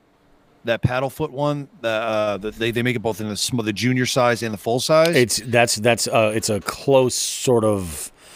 They're designing it after almost like the Teckle sprinkler frog, right? Yeah, I don't think. I think it's a gear issue. Maybe I just bought one of the first runs, and I was looking at that like it was going to be a game changer, and it might have been the couple that I bought. They're using a different kind of like swivel with that, but it never really spun right and never really made the wake I was looking for at all. As a matter of fact, most of the time it just kind of dragged. Yeah. But that being said, the Poppin' Pad Crasher and the original Pad Crasher are two staples that I keep in a couple different colors with me at all times. They are personally my favorite hollow body frog, without a doubt. They are durable. I mean, they take an absolute pounding, including the pike in Minnesota. I've had those things completely slashed wide open, and for some reason, they'll still float for a little while. I mean, if they got a slash on top, they're eventually gonna sink. But they do a great job of holding together. I actually don't walk them as much. I prefer chugging them, even the originals. Oh, really? Okay. Yeah, I don't. I was actually going to ask you about that. Like, are you one of these where you gotta throw them and walk them all the time? I never walk frogs. I mean, sometimes I do, but it's more of a maybe that's the retrieve they want. At that time, like I'll try it and getting off of the pad crashers. The only hollow body lure that I walk is the live target bluegill, because that one walks really easy. Yeah, it's shaped right for it. It doesn't. The frogs aren't shaped as well, I don't think, for the walking, but. I mean, I have Zara spooks and stuff. I just wouldn't walk them over weeds. Yeah, so exactly. I would use the pad crasher and I chug. Yep. That's how I roll with both of them. And honestly, I found that the real difference. I'll throw the popping one more in the rain. Really? Okay. Yeah. Just because it's louder. It adds that big pop to it. It makes it make a bigger wake if you need to. But I tend to do that. I'll throw a pad crasher in calm water as far as the surface, or wind. I'm fine with throwing that in wind, but if I have rain or I feel I need that extra noise, that's where I throw the popping one. Gotcha. I'm looking at what do you call it? Tackle Warehouse right now, and I'm like, what's the color of the one that I've got? It's Night Train. Night Train's another good one. Yeah. So Night Train is that all black? It's not all. Well, it's mainly black. Does it have something on the belly? No, it doesn't have. You know what it is? It's got blue, black and blue legs. Black and blue, and it's got like almost like behind the eyes, some detailing back there that's like a little bit white or orange. So take a peek at the one that's called Kiru frog, Kiru. Kiru. That's the one I use towards night in Minnesota, and I actually that's one it didn't follow me back as well. I haven't caught as many fish out here with it. Oh, yeah, it's black and red, right? Yeah. That's a good one. They like that one. So, what's the belly on that? Is it black? It is black. Oh, yeah. Yeah, I mean, black. Yep. Dude, you just cannot go wrong. No, I love these frogs. This is the only hollow body frog I use. Yep. If you haven't tried one and you're in the market to figure out what frog's good for you, highly recommend get this one. Although I will just disclaimer, I have not tried one of those paddle tail ones in many years because it might have been the first two I got. Yeah. Or it might have been a line. I don't know, but I don't use that paddle tail one anymore. So I have 3 of those. Yep. 3 of the paddle tail ones. They are called the Booyah Toad Runner. That's what they are, Toad Runners. Yeah, the Toad Runner. There's a 3-inch and a 4.5, and so I've got one in bluegill, I've got one in bone, and then I've got one in the. My biggest issue with those frogs are only with the smaller size, and I think it's just because that boot tail that it's got isn't heavy enough to catch the water and give the right action. Gotcha. That's what I think. Using the full-size one is pretty damn good. Like, I have thrown that, because, I love throwing a buzzbait. I do. I love throwing a buzzbait. I kind of like lots of, horny toads and shit like that, all kinds of shit. But the reason why I like this is that it allows me to do a couple of things. And for me, it's a versatility thing. First off, that Toad Runner is basically that Booyah Pad Crasher body. Yep. It really is. So like the softness, the hooks, everything about it is awesome. It's got legs, but the thing is that foot, what I like about it is you can throw that sucker and you can walk that. You can use it the same way you would with a pad crasher, but you can also just straight retrieve it, buzz it and pause it. So it gives like a lot of really great options. It's just, from my money, the larger one seems to have a better action. The smaller one seems like that boot tail is just not heavy enough to really churn the water the way that it should. Okay. Yeah, fair enough. Yeah. But yeah, as far as, sounds like the regular size, what was the name of it again? The Toad Runner, the regular size Toad Runner. Yep. And the Pad Crasher and the Pop and Pad Crasher. Give it a try, folks. They are right out of the box. It's great. Yeah. And they're cheap. Yeah, I go. It's one of those lures that's inexpensive and worth every penny. Yep. So it's probably worth a little bit more for the performance you really get out of them. Like, how do you feel about how they fill up with water? I just squeeze it out. I mean, do you feel like it collects more water than other models or anything like that, or because I feel like it stands up against almost any other frog that's out there.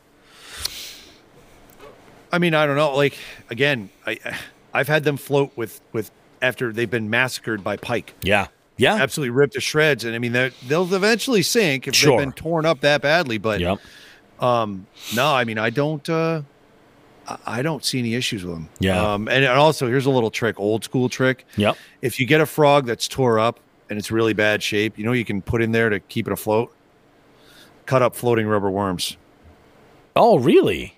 Okay. Stuff them. You got to stuff them in there. You got to be careful. So you'd have to pull the body out, and you'd have to slice those things up a little bit. But you can go ahead and do that.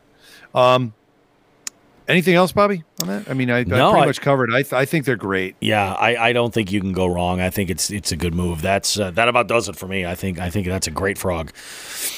That's the type of frog where I would recommend if somebody's going to go out and buy like a variety of colors. They're looking for a white one, a black one, a natural one, and maybe like a bluegill presentation or something like that. Make them those.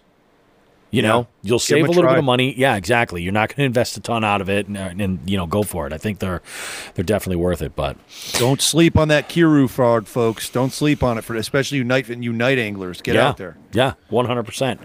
Get on the night train. All right, let's go ahead and wrap this segment here. We've got segment 3. Bill Galekis is coming up, and we have an amazing conversation. Like, this is really, really great. I have had the opportunity to fish with Bill. I know Sean's fished with Bill a number of times. We need to make that happen even more regularly because he is fantastic, and this interview shows exactly how great he is. So, we'll see you guys on the other end of this break. Don't go too far.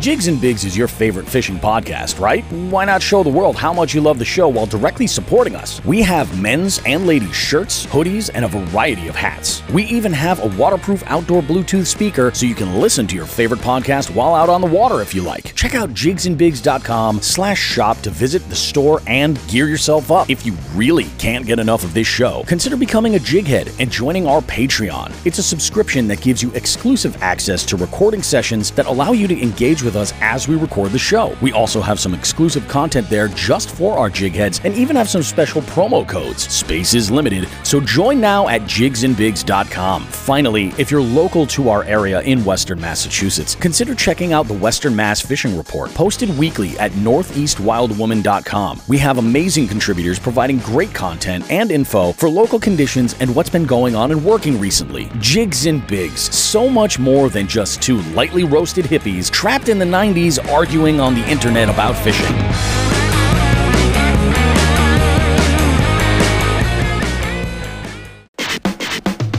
Alrighty, guys, Bobby Roast Beef here, Jigs and Bigs. We got another interview. This is how you know that it's fall and it's in full effect, and the fishing has slowed for some folks because we got guests all over the place, and I am delighted. It's my favorite thing ever.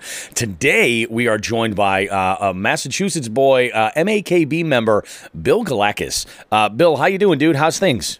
I'm doing good, Bobby. Things are good. Thanks for having me on. Looking forward to this. Now, you're like, you're a long-term, like you go a ways back listening to this show and engaging with us. I can remember getting messages from you like early, like when we started in 2020, like almost right away. Yeah. I want to say maybe even on like some of the Facebook groups or way back then. So, I mean, I think that's awesome. The fact that we can retain people for that long, it's just a shitload. But to start off every interview, I'm a sucker for an origin story. Like we were talking about geek shit with, Sean and stuff and that coming up down the road. Myself, I love to look at different takes of origin stories and stuff like that. But I want to know your origin story in terms of how it comes to fishing. Like, how were you introduced to the sport? How did you kind of grow to love it? What was the path that we got today? Because you're making a bunch of really great content too. Like, how did we end up where we are on tournaments? So I live in and around Worcester, have been my entire life. Mm-hmm. As a kid, my family, we fish, but like they were mostly trout fishermen, a lot of Yeah. worms and trout and that kind of stuff. So I'm an IT guy, and about 10 years ago, like I just needed something to do on the weekends that didn't involve a screen. Yeah. And I got into bass fishing. I was like, oh, maybe I'll pick up fishing again. And I was working with a guy who was fishing, and we went out a couple times, and then it turned into an every Sunday thing for me. I was bank fishing wherever I could. Yep. And then, that went on for 2 or 3 years. And after that, my wife got me a kayak for our anniversary one year. It's awesome. And you married a good one. yeah, it was all right. It wasn't that hard to fight, so that was good. And then I ended up getting out on the water, and that was the end of it. Yeah. At that point, I was like, oh, this is something I like. Yep. It's I really like I said, because I stare at a screen all day, and I have things beeping at me and binging at me, and the phone's ringing, and people are talking to me, and I get out there in that golden hour, and you see nothing but wildlife, and you hear loons doing their crazy call off in the background. And you see deer and muskrat and beavers. Me and beavers have a long and sordid history. I know. Same. Yeah, I'm with They you. do not like me. So then, I had entered a kayak tournament a couple of years in to kayak fishing, and I had no idea what I was doing. Like, I was so outclassed, both in just skill set and in just kind of knowledge and equipment. And that was okay. So I kind of got out of the tournament scene for a little bit. And then as I got better at fishing and was able to find fish and more consistently catch things, I was like, maybe I'll try this again. Yeah. And that's where we are today. Now I just finished up my rookie year with MAKB West, and that's I love it. I'm looking forward to next year. That's awesome, man. It is really, really awesome. It's crazy. You mentioned how, you worked in a tech sort of environment looking at screens and stuff. I never really even put two and two together. I did the same exact thing when I was, I started working there when I was 20, 19 maybe, when I started working in television. And I, within a year or two, started working as a master control operator, which literally meant I got paid to watch television. And it just got worse and worse and worse, to the point where I was in a facility where we ran stations from as far away as San Juan, Puerto Rico, and as far out west as Indianapolis. Oh my God. It was just ridiculous. And, all out of this one situation that just screens nonstop, alarms for everything, constantly dealing with this. And, there's something to be said about even getting out on the bank, and it's just, you get a break from all that, and it's like you really do appreciate it. So I'm totally not surprised it became an every Sunday thing. Now that you're off the water and you're in the kayak, how often do you go back to bank fishing? Never, if I have the choice. Really? Okay. If I will do it on occasion. I'll do it with my son, or if I've got an hour. Yeah, exactly. If I've got an hour, I'll hit a local pond and Sure. I'll flip a Senko or a small spinnerbait around for a couple of minutes. Yeah. But see, honestly, if I'm kind of at the point where if I've got only an hour, I don't even go. Yeah. So yeah, exactly. You want to put at least 2 to 3 hours in, to make it worthwhile. No, I totally get it. It totally makes sense. I am one of those. I never lost that love for bank fishing. I still get the same amount of joy out of it that I always did. Although I'm not competitive at all. I'm not, for me, it's just another way to kind of go on an adventure, and do, Yeah. So whether it's a new body of water or a new section of a spot that I've fished before that I'm in the boat in, then that's awesome. But for me, I never lost the love for bank fishing. I still love it. Just taking a day and, taking the night before and going on Google Maps and putting a bunch of pins in spots that I would love to hit. And I probably pick 12 and probably 6 of those are actually fishable, and I'll just go spot to spot to spot and figure it out. And then I get a routine and I just live for it. I think it's absolutely awesome. I hope I never lose that, if the day comes, and I keep saying the day's going to come, there's going to be a big boat for Bobby Roast Beef. We're not getting any younger. That's and what I'm saying. Aren't getting any lighter. That's what I'm saying. It's I already with my boat, I need a ramp. That boat is just too big to lug through the woods, and do anything like that. I gotta have a launch. Shit, I might as well have a motor. You know what I mean? And some space You know? to bring my wife where she can read a book. You know? Yeah, absolutely. Because that's not going to work on the Titan. So the bank fishing's funny because I actually used to, because I lived pretty close to the Wachusett Reservoir. Oh yeah, God, I love which the fish are the smallies. Oh my God. Yeah. But I mean, you got to hoof it in there. So I mean, even if you've got an hour there, it's not someplace you go to fish for an hour. No, definitely there's some spots you can. But what happened though is I used to make a point of going out to a couple of spots at the reservoir every year. Yeah. Typically about this time of year. And because it was great. But during the pandemic, so many people were outside. Oh, yeah. And there's a lot of rules at the reservoir. You know, There are. You're not supposed to be in the water. You're not supposed to be touching the water. You're not supposed to be riding a bike on the trails. You're not supposed to be having your dog at the reservoir. Yep. And all of this is happening. And I'm sitting there going, it drives you nuts. Oh, it makes me crazy. Yeah. And I'm just like, and I tried gently telling people things. Yeah. And, you know, I get told to kiss off. And I'm just like, all right, fine. You know, yeah. People swimming with their dogs in the reservoir. And I'm just, so I've stayed away from it for the last couple of years. I haven't seen anything that bad. I've only fished there a handful of times, probably 3 or 4 times. And usually it's always the same spot. I usually fish over, well, I'm not going to say where I normally go over there, but we can talk about that offline. Yeah, exactly. I have, I've had, you know, it's feast or famine for me when I go, but when it's feast, it is fantastic. Lake trout, small, big largemouth. Like when it's feast, it's great. It is. It is. Yeah. And I mean, a lot of that is based on spots. Yeah. And, you know, you got to be able to put in some miles on your feet too. For sure. You're willing to. Yeah. You know, that's a big part of it. And that's why I'm like, for me, I think, you know, something like that is great. And I could see where living nearby would actually kind of be a detriment because for me, I got to get in the car and drive almost over an hour to get there. When I get there, I'm like, this is great, but I'm not hanging out for an hour. I'm going to spend at least 3 to 4 hours there doing some fishing, and then I'll make the drive back home. And there's a formula that Sean kind of turned me on to. He goes, if I can't fish for at least as long as double the time that it takes me to get to a place, I'm not going.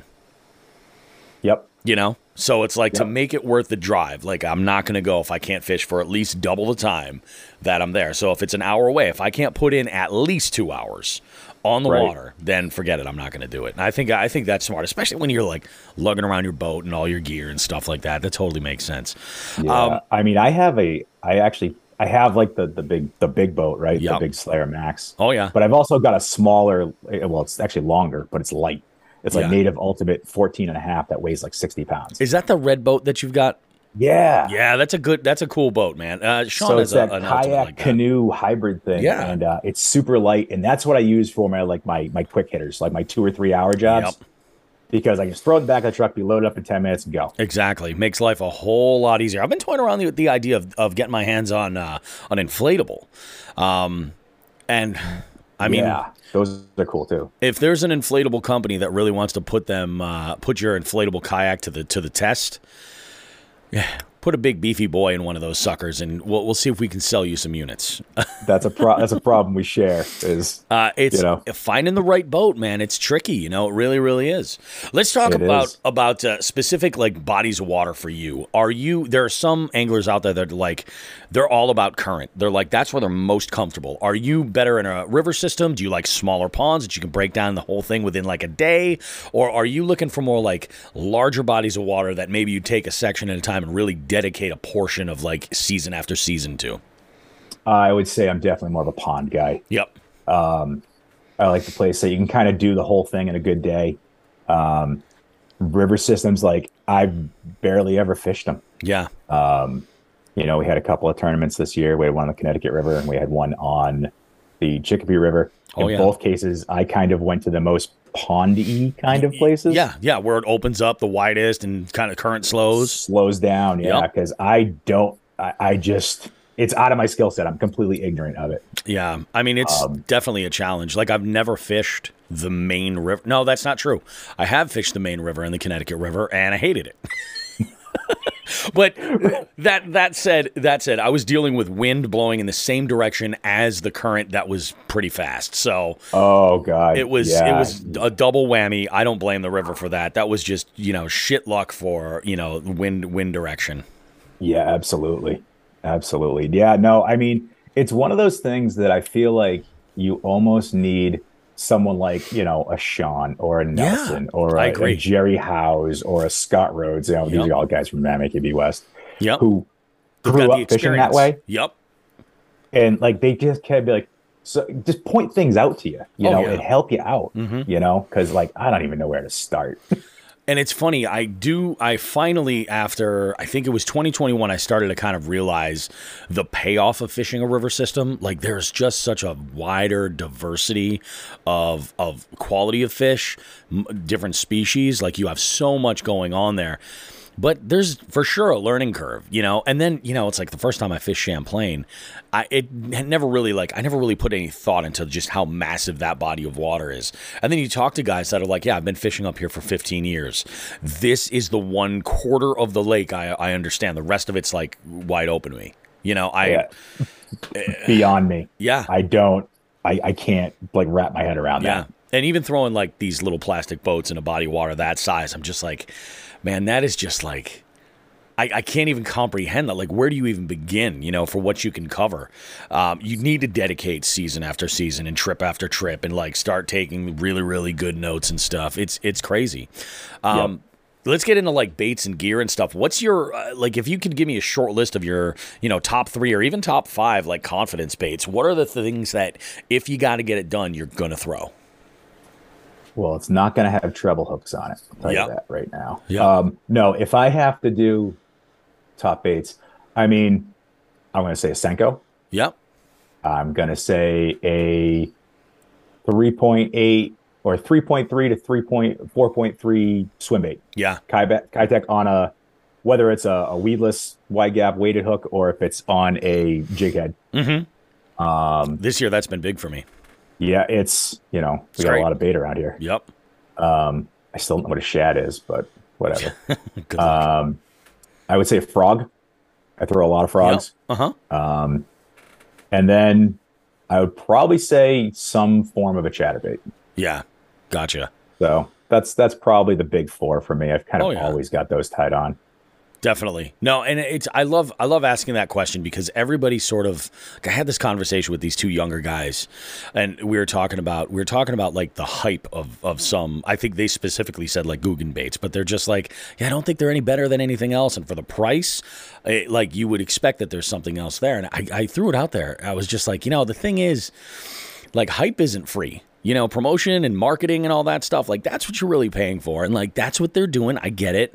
But what they're doing for the benefit of the sport as far as exposing new people to it and actually doing something that fishing cool, I mean, as cool as fishing can be, right. Like, as cool as it can be. They've made it something where it's like, oh, cool. You fish. That's interesting. So for new people, for the growth of the sport, I'm all about that. But the reality of it is, it's like, whatever it is that you're throwing, and I've learned this after interviewing all of these guests. There's a couple of things that I always hear. Like I always hear somebody say a Senko. Always. Come on. It's a home run. And you can fish it 6 different. You can fish it weedless. You can fish it not weedless, like wacky. Whatever. I mean, you can put it on a Ned head if you want to. If you want to cut it down, it's just super. It's so versatile. You can fish it like a jerk bait. You can fish it. You can put it as a trailer on a chatterbait. You can. It's nuts. But it's those other ones in between that I always find so interesting. People will just be like, oh yeah, I can get it done on a crankbait, without even thinking about the body of water or the what's going on or anything like that. They're just like, oh yeah, that's it. And if there is anything that is truly just freaking magic in fishing, it's confidence. Yeah, no, absolutely. Right? Yeah, I would actually probably swim jig in that list too. Now I'm thinking about it. But yeah, no, up here in Wares, I fish a lot of ponds. It's a lot of grass. And a lot of that grass is like early in the year, you can get away with a shallow crankbait or something like that. And I'm saying that's me. I'm sure there are guys around here who can rip a lipless through, a hayfield and be fine. Mm-hmm. I can't, but some people can, I'm sure. but just the aggravation of dealing with treble hooks and just the grass we have everywhere just makes me nuts. Yeah. No. I hear you. I have, plus, I mean, what was I throwing? It was a small crankbait. It was a small, like a micro square bill that I was throwing yesterday, just because I was like, well, let's see, this color pattern seems to work. Are they chasing something noisy and something, will this work? So because that's for me, that's what I like to do. I like to try to like figure out like, all right, this isn't working. Like, let's really dial in this pattern. So I threw this little crankbait and I caught this little nibbler, but from what I can imagine, basically I snagged him on the rear hook, right under the gill plate, like under the jaw, right over there. Yeah. And I'm thinking in my mind, I'm like, okay, there's probably a swipe, and because I was doing like a burn pause type pattern. Yep. I'll bet you right at the pause, and then when I started burning it again, he moved for it again, and I just snagged him, and I'm like, son of a bitch, you got to be kidding me. Yep. It is freaking bananas. Yep. Let's talk. This is a question that I love, and we get a lot of common answers, but the ones that stand out to me, I love the most. This old saying is that fishing tackle catches more fishermen than it actually catches fish. In your opinion, what do you think is the most ridiculous tackle trend that's been offered up by the industry to us? And have you used it? How did it work out? Personally, and I'm guarantee you there's a lot of people like, oh, no, there's a lot of success on that. Mm-hmm. Tokyo rig. Tokyo rig, really? Tokyo rig. Yep. Nope. I have a couple of them. Yep. I've caught a fish on one. Yeah. I'm like, I can fish a drop shot. I can fish a power shot. The Tokyo rig, fine. It is what it is. I think it's goofy, but again, I'm not the best fisherman out there either. So I was watching, I forget who it was, and they were punching with a Tokyo rig. That just seems like such a mess. I don't. I mean, I'd have to obviously like see the cover and stuff. Like, I love punching, but I mean, it's just, I have a couple too. I just never really think to throw them. Well, that's just it. Like, there's just a lot going on there. Yeah. And again, it just. Like if you're fishing, I can see if you were fishing something rocky or like a clay bottom or wood or whatever, it would bounce through and look pretty good. But again, I fish so many ponds and it's so much muck and grass. Yeah.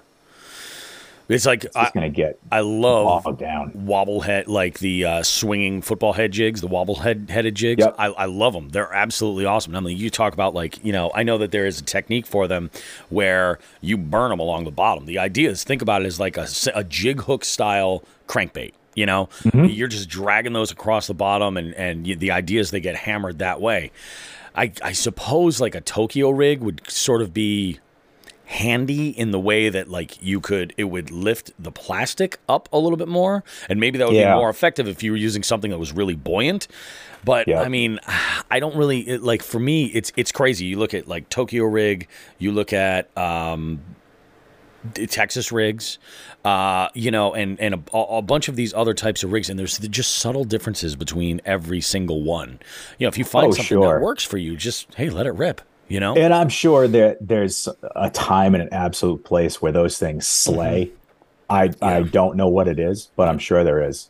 Other than the Tokyo rig, I feel like every time I see like the best of iCast every year, I'm like, what on earth? Oh yeah. It's like there's some gold. Of these things. Yeah, there's some gold that comes out. Like there is, I think Shimano has a line of jerkbaits now that have this little like the flittering foil thing in it, right? Yeah. I'm like, that is beautiful. But then there's other stuff where you're like, come on. Well, then it's the bat or the spider or I don't know. It's the ginormous jitterbug looking thing with the wings. I don't know. Maybe. I love it, man. I love it. My favorite thing about fishing is the community. I think it's one of the best things. Like, I mean, that goes beyond like, like the show and stuff, but just in general, like getting out to fish with people. You could be on the water and it could be terrible. Well, shit, when we were all at Buffumville, there was a shit day, but man, I had a blast that day. And it's because I was with amazing people. We all had a bunch of laughs, watching the guy's boat sink and everything. That was fun. That guy, that was, Oh, I'm just glad he got back to shore. Oh yeah, that could have ended really, really badly. But it's a terrible day can be made amazing if you're right with the right group of people. What would be your top 3 list of people that you would love to fish with? They can be living or dead. It doesn't matter what they do. They could be pro fishermen. They could be non-fishermen. What do you think? Okay, so because I've listened to enough of your shows, I've thought about this. It would actually be a couple of. Actually, it's going to be all 3 pros. Okay, it's going to be Paul Mueller, who is he fishes on the bass side, I think, of things, but he's from Connecticut. Yep, he's a Northeast guy. I would love to get on a boat with him for a day and pick his brain. Yeah, it's like that makes okay, a lot of Paul. Sense. All you hear about in like pro bass fishing is, well, you got to follow the shad or the gizzard shad or the herring. It's like we're in the Northeast. I think the only body of water around here that has shad is the Connecticut River. Yeah. How do you catch fish around here? What are we looking for? Yeah. And I'd love to pick his brain. I would love to fish with John Cox because he just seems like a wacko. Yeah. And he loves fishing shallow. And I'm like, that's my guy. That's your deal. Yeah. And then I'd probably say, because I would probably say my grandfather who's passed away. Yeah. But, because I fished with him as a kid, but then I didn't fish with him for many, many years because I wasn't fishing either. So yeah, probably those 3 guys. That's awesome, man. And that's the thing. Like, it's a common story. People, they get into fishing and then life comes along and, you get into that high school, college age and you're totally distracted by becoming an adult, Right. And then you cleverly disguising yourself as one. Exactly. You're figuring out how to get by without actually being an adult in some cases. Right. So it's like you do everything you can and then you sort of lose touch with the outdoors and it's like it's out of this world. I'm sure I'm not the only person that's out there that's like, if there's one thing that I could have done differently in my life, I would have made sure to pick up a rod every once in a while. I don't know if I ever told the story on the show, but there was a good year where a good friend, my best friend, had inherited his house when his grandfather had passed away. And this house was on a lake. Now, he's like, we were, 24, 25? And he's man. Hey, I can't afford to keep this place up myself. So you want to move in and, I'll rent a room with such stuff. So I was like, yeah, let's do that. That'll be great. Yeah. I don't need any appendages to count how many times I've gone on the water there because I never did in that entire year that I was there. It was such a waste. And, talk about just like missed opportunity, like absolutely. And there's no access to that body of water. Like there's no public access. So it would have been dumb. Yeah, talk about just absolute boneheaded. Like, hang on, I deserve it. I deserve that. But it's like, yeah, if I could go back and do anything different, like I would have at least attempted to fish then, And I just look back, I'm like, man, my skill set would be completely different. Like I put in a lot of work. I'm a different angler today than I was in like 2018 or even 2020. Like even 2020, I am a different angler now. But just imagine how much further and how much knowledge I would have and how many more stories I would have. Oh yeah. That's it's out of absolutely. That you have that. I mean, experience is what you needed 30 seconds ago, right? Yeah, exactly. Or maybe it's wisdom. Maybe that's the saying. Wisdom is what you needed 30 seconds ago. But you have those moments where, you were a kid, you didn't know. Yeah. And now, you're into this. You're like, man, I had so many years living on a lake. I could have been 15 years into my fishing career here and just been much better and had that many more great days in the water. I think and about had that many more bad days on the water, which are still good days. I think about it like this. When I was living in that house, I met my wife. That was 20 years ago. Right. Yes. Crazy. Oh my goodness. Yeah, this time. I mean, that's just part of getting older too. So this next question is, I think this is kind of becoming one of the more controversial Jigs and Bigs questions. Do you listen to music while fishing? No, I do not. All right. I do have a little Bluetooth waterproof speaker. And I have listened to podcasts on the water before. Yeah. I don't know. There's something like I would never wear headphones because I like hearing what's around me. I agree. Just in case there's a boat coming. Like I like to know about it. Safety thing, definitely. because sound travels over the water so well. Like you can hear an outboard and you go, oh, there's a boat coming. So now you're kind of, looking around and making sure you're not going to get clipped. But no, I don't listen. I just like listening to nothing and or myself talk and or sing horribly. That's awesome. So with that said, what is it that you're listening to on your way to the ramp to get fired up for a day of fishing? Typically podcasts. Yeah. Yep. Usually bass fishing podcasts. Yep. I follow all like the pro bass tournament stuff. So whether it's like Bassmaster Radio podcast or if it's BTL, Bass Talk Live, or if it's what's another? There's like Bass Edge. Mm-hmm. I used to like the FLW podcast because that was Jody White and Kyle Wood, I think his name was. Yep. But Kyle's moved on to doing other stuff, and they just do an interview section now. Yeah. But I used to like the bookends of that show a lot. So yeah, I listen to bass fishing podcasts on my way too. It makes sense because it does kind of dial you into what you're doing or like where your head is at. At least, I do the same thing. Like I'll listen to stuff, although that can also be dangerous too, because I remember I was listening to a show about a specific presentation and I was like, you know what, I'm going to give that a try. And after doing some research afterwards, I realized that the conditions were not right for that specific situation. I think it was like, I think it might have been the Nico rig, tell you the truth. When I first was playing around with that. I have fallen into that trap as well. Yeah, it can be tricky, but it's like, it's funny. Like I always talk about like music and stuff where I will find, and I've actually had instances that I can pinpoint specific times where I knew that I needed to slow down, or I had to, remind myself to fish faster because that's where the bite was, or whatever it might have been. So I'll throw on a playlist that's in that sort of tempo or vibe. It's just like a little mental reminder, and I just keep the volume at like a whisper. So I'm fully aware of what's going on because I used to, like bank fishing. I would wear headphones, and I primarily started doing that so I could take a phone call.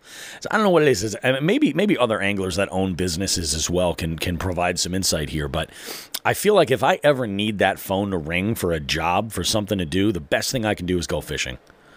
Yeah. Somebody's going to call me and say, hey, I need a quote for such and such an event. Can you do it? Oh, sure. Absolutely. All of a sudden now it's been the best thing for my business. Yeah. That's Murphy's Law, right? It's like where I don't want phone calls. But yeah, I can see that, whereas you do own your own business and you're running everything. Definitely. That's, you got to kind of be available. And I can see that. I don't. And, I got my phone on vibrate in my pocket or my PFD, and I'll feel it buzz, and I'll check it when I get a minute. Exactly. The eye roll, and then all right, fine.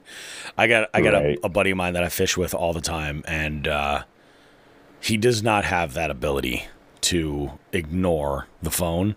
And he has one of these jobs where he is easily the go-to guy for seemingly everything, and it'll even be on the weekend and the office is closed and his phone is just constantly blowing up.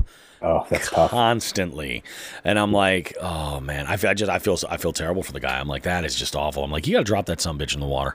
And then just go, hey, sorry guys, I dropped it in the water, nothing happened. And by that I mean leave it in the truck. Learn to love your do not disturb function. Yeah, I think put your wife on the star call so she can get through if she needs to. Exactly. Like if there's an emergency, like, that's a topic for another day. We'll talk about. Yeah. Now, as far as like your goals for fishing, like you kind of do a lot. Like I in a lot of ways, I think that in order to have like success in the fishing world these days, you've got to kind of be open and flexible. And you do a lot. You create content on multiple platforms. You got a great Instagram profile. You've got a YouTube channel that's absolutely unbelievable. Your production is great. I'm a little jealous of how good your audio is on your on your videos. Like I don't know what you're using for mics, but it's awesome. And also, like, you do the tournament stuff on top of that. And the beauty about what you do is one hand washes the other. And I feel like so many people fall short with that. You know what I mean? Like, you're out and you'll do a tournament, but that tournament is also content. And not only is it content that you can put out, but it's stuff that you can learn from by looking back at it. So it's by recording all of this, you're not only making, content that can, build viewers and create relationships with sponsors and things like that for you to grow with, but you're also able to take this and use it as a tool for yourself, selfishly. I think it was Debo that pointed that out to me originally. Like, creating this content was basically just so to have a logbook in video, of all this stuff. What would you say your goal is for like the next 5 to 10 years? If you could, where would you like to see fishing take you? Good grief. That's a funny question. It is. The funniest answer is I have zero ambition to do anything professionally with fishing. Yeah. I really do. I love it. I'm not after sponsors. I'm happy to support our sponsors. Yeah, exactly. I'm happy to support you guys. I'm happy to support, local, things like that. And people that support the things that I like and that I like to do. Mm-hmm. I have no interest in having, WBG fishing lures or a tackle shop or anything. The YouTube thing, like, I don't even I started it and I was like early in the year, I was doing videos for like every trip out. Oh yeah. It's a lot of work. It's a shit ton of work. Oh my God. It's so much editing. And so probably about June, I was like, I'm not doing I'll record. Yeah. And then if I get something that funny or goofy or interesting happens, I can make a clip of that. That's fine. That exactly. I think, and what's funny is I think that stuff's actually doing better. Like, that's what people want to see. They want to see the highlight. It's short attention span theater at this point. Reels are 10 seconds long. You don't, my recap videos are what, 3 to 5 minutes typically. Yeah. And the analytics say at the 2-minute mark, people are gone. Yeah. And hey, that's the way the world is, and that's fine. Yep. So yeah, no, it's interesting because I think Debo's right. I think what you said about the biggest part of those videos is that I have to review the footage and I learn a lot and I go, why didn't I throw back in there? Why didn't I come back to that spot later? Yes. Why? Oh, I should have done this. And why didn't I fish that gigantic laydown right there? Yeah. Like I just drifted by it and didn't turn around and go back to it. So it's very much a review of your day. Yeah. And I get a lot out of that. So, as the year went on, I just started doing recap videos because I was like, I don't have the time to spend 6 hours on videos. Yep. Because I'm not a video editor by trade, so it takes me a long time to do these things. For sure. Yeah, you got to go through everything. A lot of people don't realize, like, if you record 8 straight hours, it's not, especially while you're doing an activity, you're not logging that as you go. So like you have to watch it back and then log it and then figure out, okay, what do I want to take and how do I build this the right way? And then there's those moments where like creativity will strike and you're like, oh, I could do this. And then all of a sudden you're down this rabbit hole for 15 or 20 minutes trying to make this one transition work. And it's, how do I put an arrow that goes bing? Exactly. Like, that's a 2-hour operation for me. I don't know how to do it. It takes, I look at people who are just like, yep, we're putting out a video every single day or 3 times a week. And I'm like, holy crap. No wonder why you're a full-time content creator, because it's a full-time gig, Absolutely. I know you watch a lot of the YouTube fishing guys. I watch a lot of them too. And oh my God. I just watched that. I'm like, that must take so long to do. Yeah. And these guys have editors and everything else. I think some of them do it themselves, but. Oh yeah. Early on, I think everybody at one point or another was doing the entire thing themselves. And it is freaking tough, but so it's funny. And getting back to like what you said about how the funny answer is that you don't have that motivation to take things. I think that's a good thing to recognize that, because not everybody has to necessarily be like, I feel like the last couple of years, if anything is, if I've learned anything over the last couple of years, it's when you're working stiff and you're working for somebody else, or even like you're a business owner or something, you're just like, I wish I could just get paid to fish. That will never happen. No, it will never happen because nobody is paying you to fish. even if you're a tournament angler of like the highest caliber, they're paying you to sell baits. That's where the money is. Like, you might win in the tournament, or, I mean, you could fill your walleye with lead sinkers and fillets and pliers and such, and you could win that way too. Oh, man. Unbelievable. I'm never going to let that go. I think that is hilarious. But that's the thing. I mean, what you're doing there is, like, it's all about, again, one hand washes the other.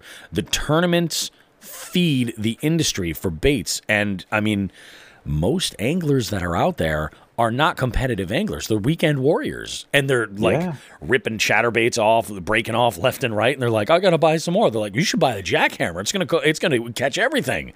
You know? It is a good bait, though. It is a good bait, you know? I mean, it's just, it's absolutely bananas, you know? I mean, you watch a weigh-in and they're like, so, Bob, how did you, what'd you catch? And he's like, well, I had my Trocar hook on my Zoom brush hog, and I did that on my Abu Garcia whatever with my Sunline fluorocarbon on my, Fenwick rod, and in my Ranger boat with my Yamaha motor and my power pole, zero water anchors and my Minn Kota GPS. And it's like, oh my God. It's almost like if they were like, okay, here you go. Bake a cake. Here's a list of the ingredients and none of the instructions. Good luck. Yeah. Right. Good luck. I mean, I go back to, I think back to when I first started bass fishing, 10 years ago, call it. Yep.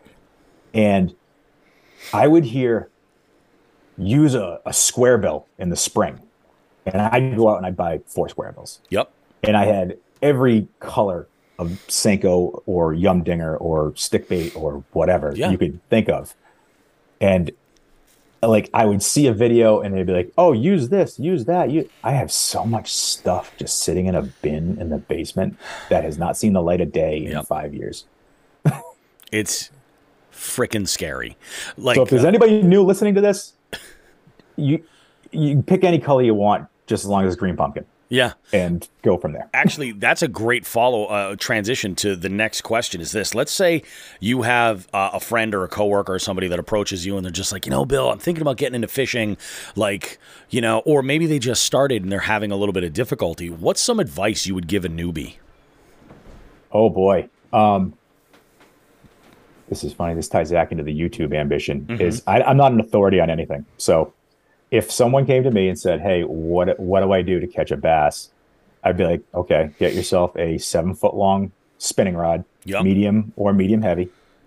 Get yourself, spinning reel, obviously you need for that. Yep.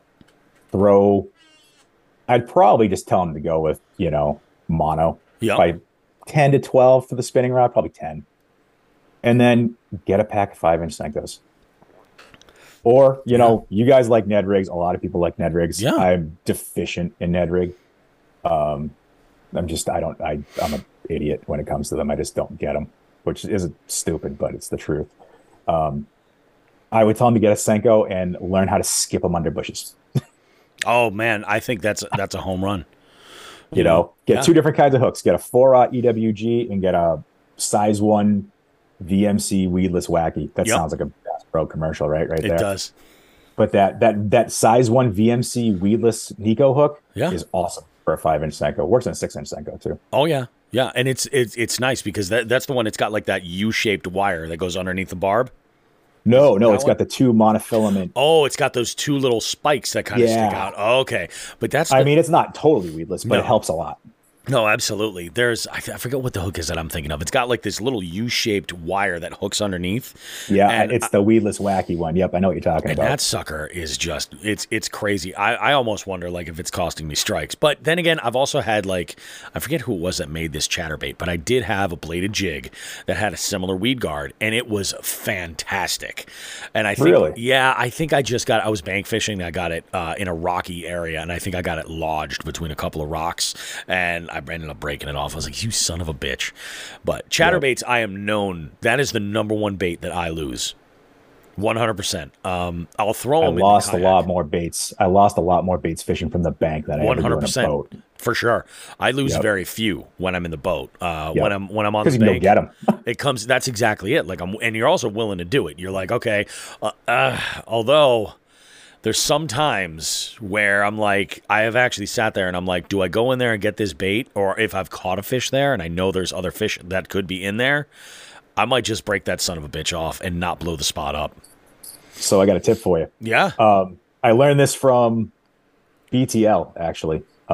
There's a BTL does a day 4 segment with Frank Scalish, who is a former pro fisherman. Okay. And they were talking about this exact thing, like getting hung up in a laydown. And he goes, cut it off and put a bobber on the end of the line. He goes, yes. That's genius. He goes, get one of those like baseball sized bobbers. Yeah. Cut it off, put it on the end of the line, throw that in the water, continue fishing the laydown. When you're done fishing the laydown, go get your lure. Get the bait. God, that is genius. Yep. Oh my God. Oh wow. Okay. All right. So many ideas are coming to mind right now. Like the marketing elements of my brain are just going crazy. Yep. Holy shit. That is awesome, dude. Yeah. He said that. I was like, that's so stupidly simple. I can't believe I never thought of that on my own.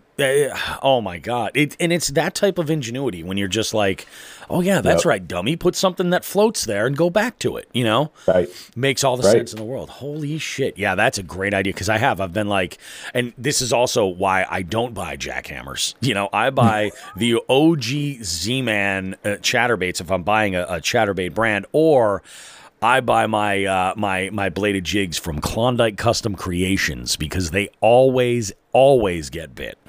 There you go. Shameless plug. Yeah, it's okay. You're welcome, Matt. I got to tell you though, man, it's crazy. Like the adventure that fishing has brought me on, I am more thankful for than like I'm as thankful for that as I am like my kids. You know what I mean? Like, honest to God, like the last handful of years have been the most fun I've had in my life. Absolutely amazing. Like, and this is when people talk to me, they're like, oh, you fish? Okay, yeah, I guess that makes sense. You know, middle-aged guy, you know, whatever. Okay, but then they kind of get an idea of like how passionate I am about it, and like, you know, I'll tell them about some of the trips that I've gone on and some of the stuff that we've done, and they're like, oh, okay, all right. Okay, so this isn't just going and sitting on a white bucket and, you know, catching whatever and, you know, poaching a bunch of fish. You know what I mean? You're actually going out there and, like, you're chasing after something. You're trying to, like, get onto that next thing. Yeah. I think that's awesome. It's your thing. Yeah. Have you traveled anywhere specifically? Like I'll say like outside of the state specifically, or I would say actually really like outside of New England specifically to fish. No, I haven't. I'm not much of a traveler. Yeah. I'm not that like, I'm not into that. I'm kind of the 4-day vacation guy. Yeah. Like I go someplace for a few days and then I just kind of want to get home again. Yep. Sleep in my own bed, you know, nothing wrong with that kind of thing. Yeah. As my son gets older though, and you know, he likes fishing. He's not the crazy about it. He's, you know, 10. Yeah. So, but we go out a few times a year and we have some fun with it. That's awesome. We do little mano tournaments that I manage to lose every time. That's awesome though, man. That's great. He makes the scoring system. So, okay. You know, you get a point per fish, and you know, I think he's like, if you catch a muskie, you win. I'm like, kid, you catch a muskie in this pond, and I'll give it to you. But yeah, so you know, as he gets older, I would love to do like a Father's Day trip, like up to Canada to catch pike. You know, that kind of stuff. As he gets older, right now, you know, he's just not of that age. Yeah, I mean, there is nothing like that. Like going. Like the bug bit me when we did Champlain, you know. I mean, that's we were so far up in like brand new water. I had never fished for. It's so funny. Last night I saw the guy who owns the cabin that we rented when we went up there, and he took us out. He happened to be in town that day for a going away party for one of the neighbors. They had sold their cabin, and that was their last weekend there. So he was up. And he says, yeah, he's like, is it cool? He's like, I know you guys are going to be up there that weekend. He's like, is it cool if I just crash on the couch and then head out? He's like, actually, I'll take you guys out on the boat. boat that following morning, and I was like, oh, hell yeah. So I happened to Right. go with my dad, and we had a great time. It was absolutely out of this world. But, like, those types of trips, like, yeah, and you go, 3-4 days, something like that.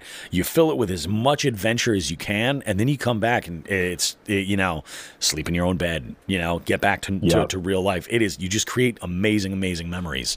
Yep. And again, it's not, you can have a great time and not catch a damn thing. Yeah, that's exactly it. It's that kind of thing is very much about who you're with. Yep. And the time you're spending with them. It's so funny. Like I talk all the time, probably too much, about how I am just really not interested in the tournament side of fishing at all. But at the same time, when Sean talks about like the get-togethers, like for the EKF stuff especially, and like, a bunch of guys go and they fish, there's one body of water and they're there for like 3 nights, and like it's just this whole thing. I got a little taste of that when we went and we fished the salt on over the summer, and I was like, okay, so this I can get down with. Like I almost would consider just like paying the donation, because that's the thing. I'm like, I don't feel right tagging along to all these tournaments and taking up a spot on the water. Not that I'm going to catch anybody's fish, you know what I mean? But like, I'm like, there's other shit going on. I'm not a part of that. Like, it's all good. But the fucking camping and stuff, I'm all about that. I think that is absolutely awesome. Yeah, no, I could see myself getting into like that kind of weekend trip. I think they kind of figured it out, Yeah, I will say that. I think EKF is top notch. Like they deliver great organization. Yeah, who's running it, and I mean, Ken doesn't mess around with MAKB. He does. It's run. I'll say tight ship. It's not that he's a dictator, but it's above board and it's very well run. Everything's very transparent. Communicated well, so that's great. But no, I think those guys got that figured out this summer. They figured out go up Thursday. Do their thing on Friday with a pre-fish, tournament day Saturday, and then we're not fishing Sunday. We all got to get back to real life. Exactly. Yeah. So I think they kind of figured that out, and that sounds like something I could very much get down with. Yep, that's pretty awesome. Are there any like specific bodies of water that you are just like they're on your bucket list? You would love to hit them. I want to. I've never done this, despite living in Massachusetts my entire life. I've never been out in the Quabbin in one of those rented boats. Oh man, we should do it. I know we should, and it's just a matter of setting aside the time and actually doing it. Yep. That I would love to get out on Candlewood.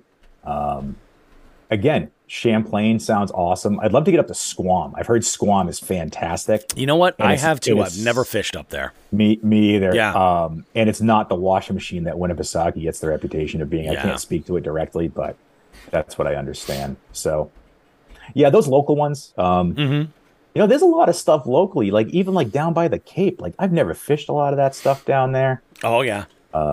This year with MAKB West, I hadn't fished 6 of the 7 places we fished. Isn't that wild? I had fished one lake. That's of that whole season. And even the championship was on Quincy, which is 15 minutes from my house. Yeah. I fished it never. It's just wild the way that works. Now let me ask you this: in terms of that one body of water that you had experience with, was it like a night and day sort of situation for you? Did you go into it with a different kind of feeling? Like where was your head at because you had fished it, or what were the differences between that and the rest of the trail? So the differences there were, like I said, I already had familiarity with how it laid out, kind of the structure of the lake. So I didn't have to go looking. I didn't have to do as much homework. Yep. I wasn't looking at Navionics. I wasn't looking at Google Maps as much because I kind of knew how it laid out. I still went and pre-fished it. I pre-fished it for maybe 2 hours. Yeah. Just poking around a little bit. Yep. Whereas everything else, like I spent a day, like basically mapping out a lot of these places. Oh yeah. Because Navionics, like the web app, gives you pretty good detail and gives you some good ideas. It's solid. It's not always accurate though. No.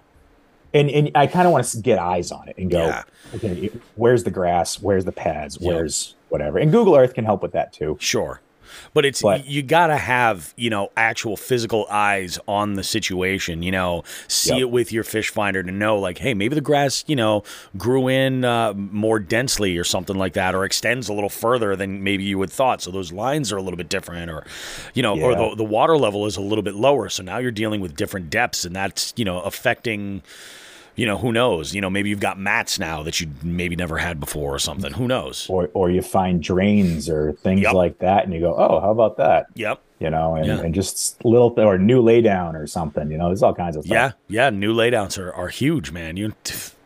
New stuff is always great. I love it. Big storm comes through.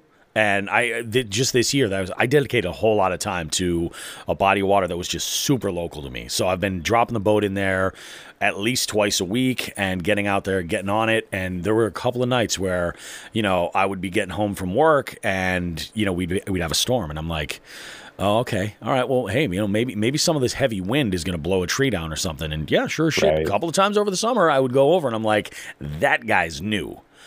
Let's give it a week and see what happens. And then all of a sudden, bam! And I just that body of water, that body of water, that new laydown. It was probably about 6 weeks, but I pulled an 18 off of it, with a popper, and I'm just like, yeah, beautiful. I love it. Yep.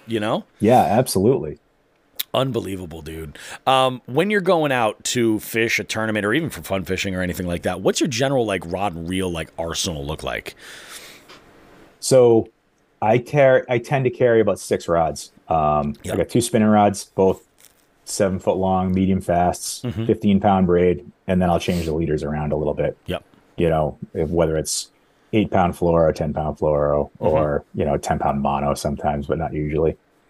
And then I've got 4 casting rods.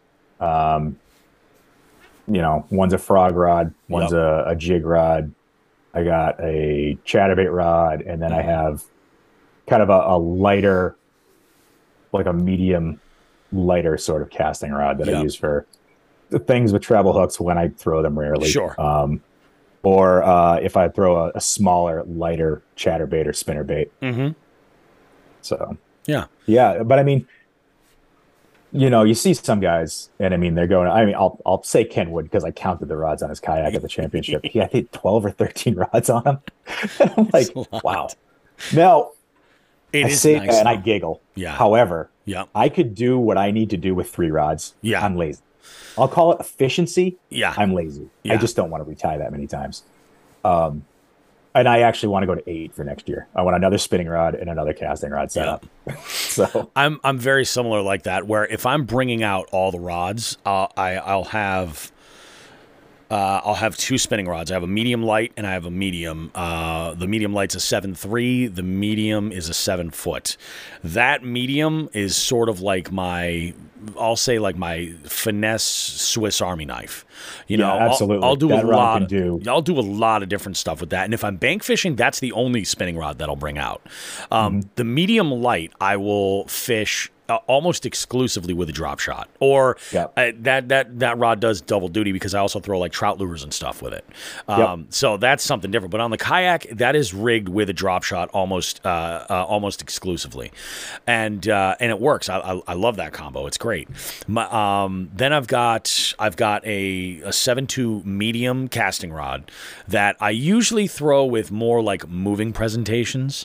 That's like I like to throw. It's a 7.2. So it's a 7.2 medium fast, but because of that extra length, it's got enough tip where I don't lose fish with treble hooks or anything like that. So like I'll throw like a rattle trap on that. I'll throw a square bill or something, but I'll throw a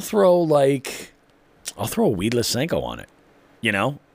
Or a fluke. I'll throw a fluke on that as well.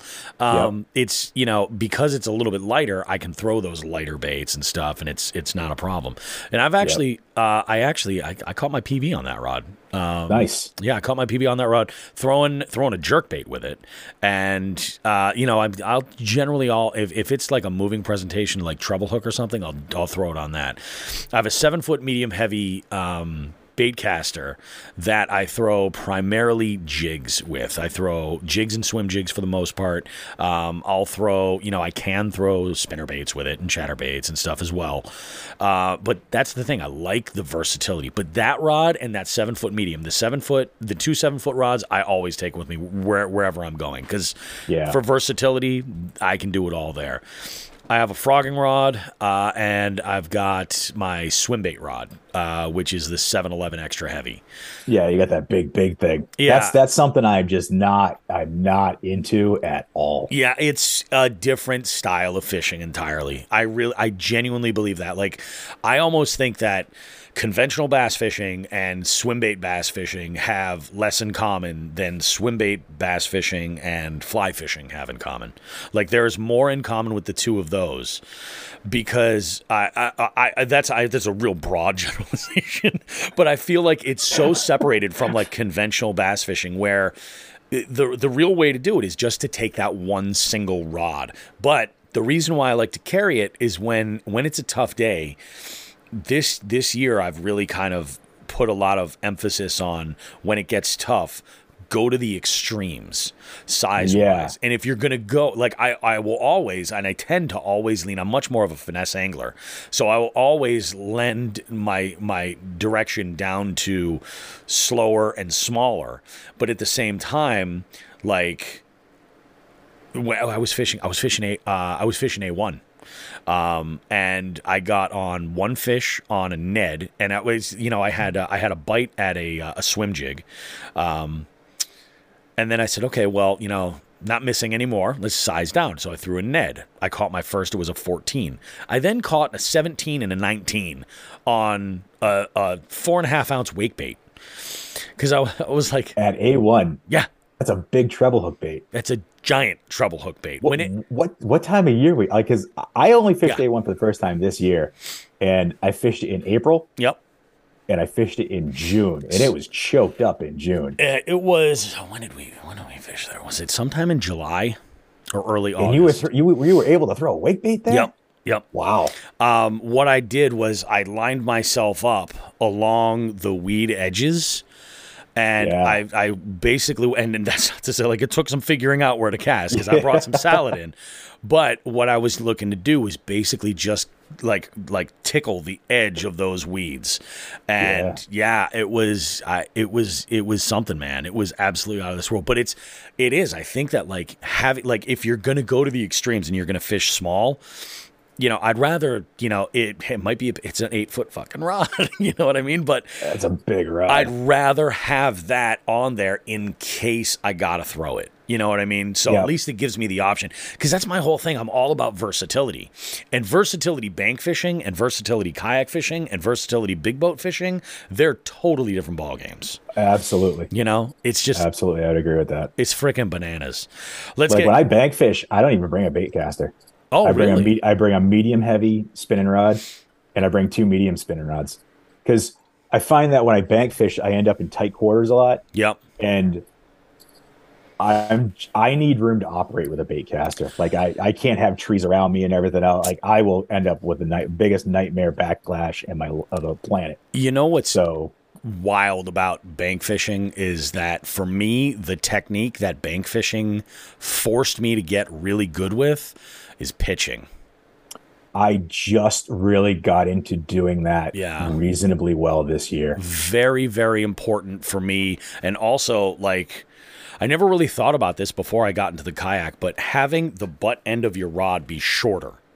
And for me, I've got the little Tyrannosaurus arms. So it's like we're talking about tiny little butt ends there so that you have more articulation with your wrist and it's not like banging up against your forearm.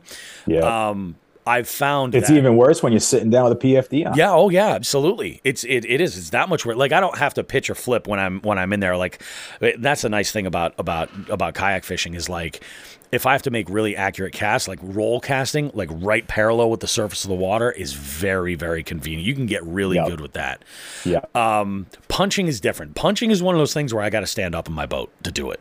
To do it and do it effectively. So you're braver than me because I can stand up and fish in mine, and I will, but I won't do it for anything that I need to jack them on. Yeah, like if I'm flipping into weeds or I'm fishing a frog and I'm going to crack them, or I'm fishing a jig in wood. Yep. I'm going to crack them with it because I know I'm going to lay into it. And you're going over. You're going to hear a sploosh. Like I'm going in. There's no doubt in my mind. I don't think I've only ever punched from the kayak once, and it would have been the worst day to fall in the water. But luckily, I didn't even get a bite. I didn't even get a bite punching. Like, right. It was just ridiculous. But it's like, yeah, it's like it's nuts. But for me, bank fishing that taught me a ton, and it was like because I was the same way. I'm like, yeah, it's just I can do so much more with a shorter spinning rod when I'm out there. But then I'm like, yeah, when I want to throw this half-ounce jig, it's like, and this is when I had only like a 7-foot medium, I'm yeah, that's not really going to do the job. I should probably bring out a bait caster. And when I put together a combo that was decent, and I figured out how to pitch and get like some decent distance and worked on my accuracy and stuff and got that together, I realized that I was able to do a whole lot more. And it was definitely a good thing. But yeah, that was, I totally get that, bank fishing, bringing out, and less is more. And what's funny is, like, for me, depending on the time of year, will change when I'm bringing out.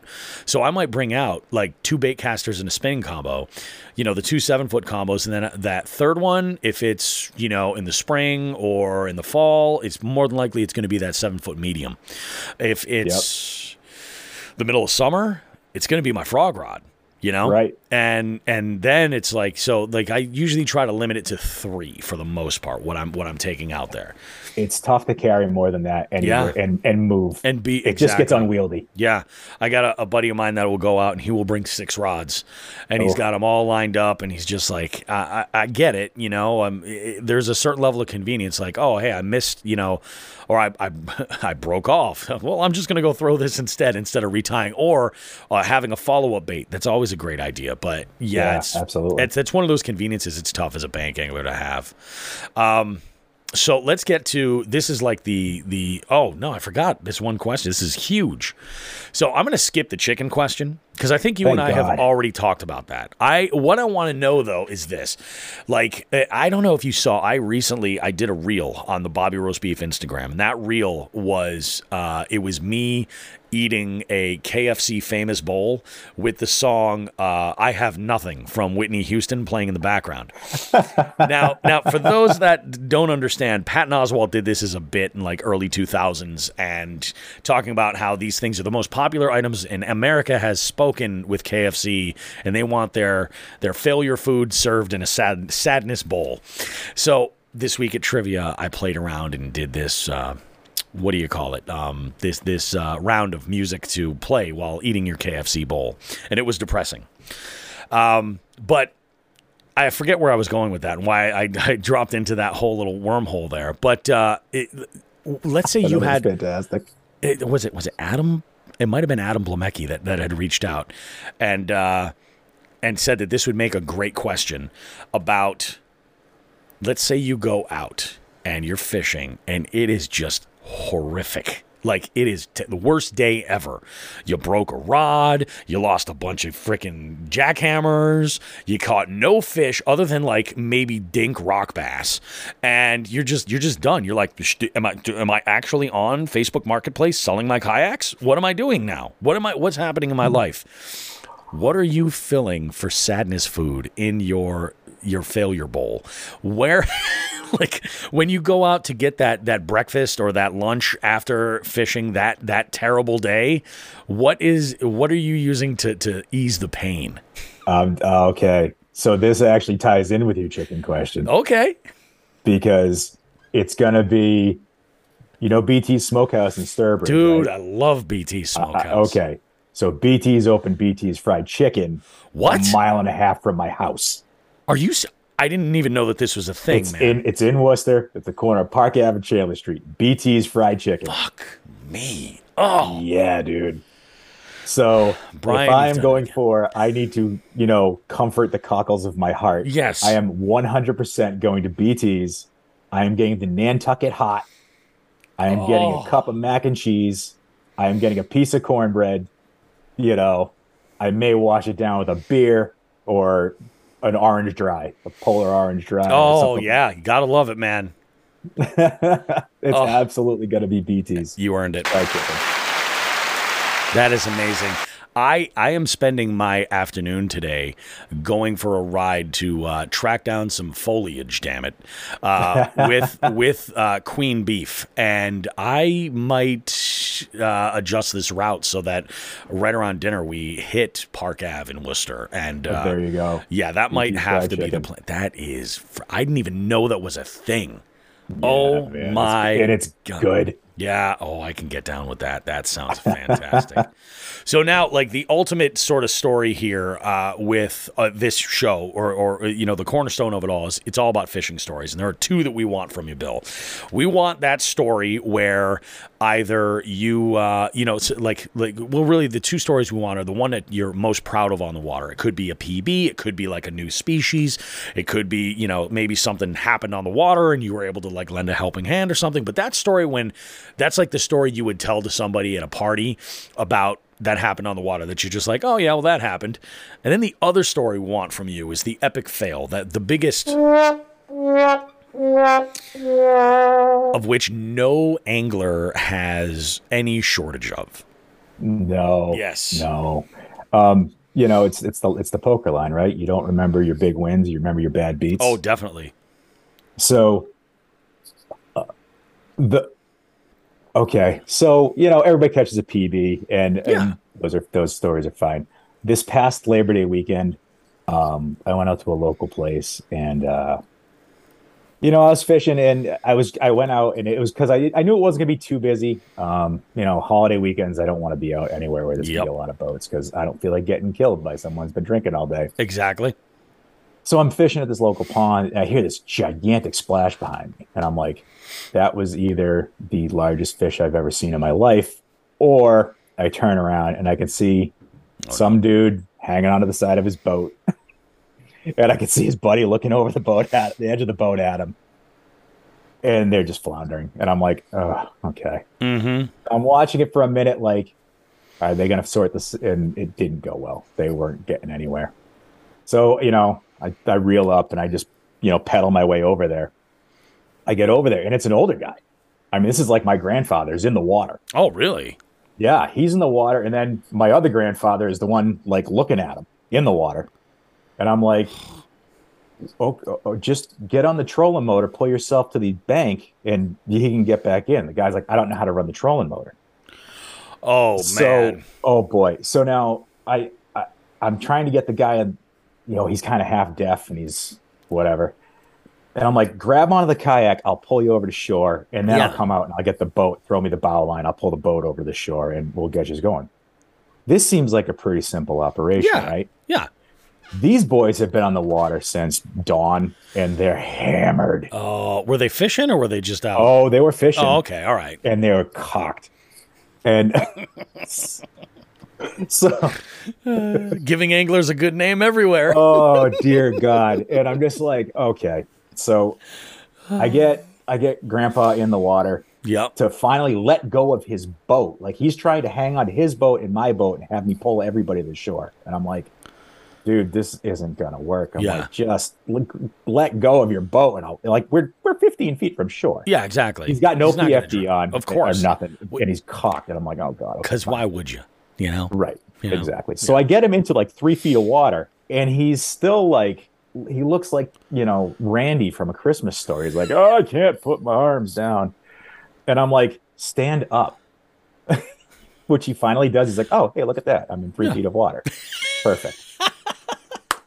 So then I get the other guy, and eventually I get him back in. And they get back in their boat, and I'm like, okay, you guys good? Oh, yeah, thanks a lot. Cool. Now I figure their day is over. Oh, no, they went right back to it. And I'm just like, okay, I'm staying away from you guys. Yeah. But you know what? I didn't know they were bombed in the beginning, and I don't wish any real ill will on anyone. Oh, sure. Or anything. So I was glad to have helped them and got them back on their way. Because I don't know what would have happened otherwise. But just stand up. Just stand up, man. You're in 3 feet of water. So I got them, and I would like to think that any one of us would help. Oh yeah, that sort of situation out, even after finding out they're cocked. But after that, I definitely gave them some distance. And when they started doing donuts around the lake, I'm like, and that's my cue to leave. Exactly. Yeah. This isn't going to end well. Right. So that was good. That was the good one, right? I'm happy to have helped. Yeah, of course. The Hua Hua would have been October of the first year I got my kayak. Oh, okay. So it's 50 degrees out. It's the beginning of October. The water it might have been mid-October. Mm-hmm. I'm wearing, I don't know any better. I'm first year in this thing. I'm wearing, work boots, socks, jeans, cotton t-shirt, big old cotton hoodie. I got a PFD on. I'm not an idiot. Yeah. I'm wearing nothing but cotton. And it was a Predator MX. Great boat. Loved it. Very, very stable. This is nothing against the boat. Oh, yeah. And I went to put my rod on the gunnel and I dropped it. And it went in the water and I snatched at it and I missed it, but I could still see it. But due to the refraction of the water, it looks like it's closer than it is. Oh, yeah. And I leaned too far over to the side. And that was it. Boosh. And I knew it. As soon as I knew I was going over, I was like, oh my God, this is terrible. I hit the water. I have that. Oh God. And I was in the water. I'm like, okay, this water isn't that cold. I'm not going to die, from freezing cold water. Yard sail, boat completely turtles, yard sail, stuff is everywhere. I haven't practiced how to flip the thing back over again. Mm-hmm. So now I'm just swimming the boat back to shore. I flip it over, get back in the boat, collect my yard sail. And of course, I'm as far from the launch as I'm going to get that day. Exactly. This was actually at Buffinville. Oh, okay. I was down the south end of the South Basin. Oh, my God. So you I flipped it over. Yeah, you had a ways to go. Oh, I did. And I was on a paddle boat. And so, fuck. And I mean, so now when I'm out of the water, now I'm shivering. You're freezing. And so I'm paddling my butt back to the ramp. And I mean, again, now I'm sweating, so I'm fine. But the second I got back to the ramp and I stopped, back to the shivering. Fortunately, I had some clothes in the truck, and I just— That's good. Somebody, hopefully, I don't think anybody walked by and saw a big, fat, naked guy at the ramp, but, I had to strip out. If they did, it's Massachusetts. We're pretty liberal with that shit. Yeah, exactly. Like, hey, live your best life, bud. Yeah, right. Hey, I'm not hurting nobody. Just let me be. Oh, my God. That's brutal. So, yeah. So I learned a couple of valuable lessons that day. Now, fortunately, it didn't end badly. On your YouTube channel, and I think you actually put this on Instagram as well, you've got a tip for boat owners regarding like a almost like a ladder system that's made of rope, right? Yeah, it's a rescue ladder. Yeah. It's strapping, like nylon strapping. Yep. And it's got two loops in it. One's for your foot, and one's to help lug you over the edge of the boat. Mm-hmm. These boats aren't getting any smaller. Right? No, they're not. And you need the leverage to flip them. Right. So you can use that for the leverage to flip the boat back over, and then also to help you get yourself back in the boat. Fortunately, knock on wood, I haven't needed it. Yeah. But it's something I did pick up to have just in case. It's a great idea. So if you ever find yourself in that situation, like this will be something you're thankful for. In fact, I've seen some videos where folks will use, I forget the name of the company. I might even be Rogue that makes this, but there's a leash that's got a rubberized handle. And it's got like a fastener or a beaner on the other side, so you could hook it to a grab point on your boat and use it, if you're standing up. Like I know Sean does this all the time, where like he would use this to help give a little bit of leverage. Like when you're tall like he is, you need it to stand up from that angle. Stand up strap. Yep. And it's super helpful. But once that sucker's in the water, you can go and reattach it and then use that to throw it over. I think it was Chad Hoover did a video about same idea, but like having something there to let you flip that boat over, because in no way from the water you're going to turn that over. If it's one of these modern day fishing kayaks, man, they're heavy as shit. Yeah, they're big, they're heavy, and I mean they're made to float. Yep.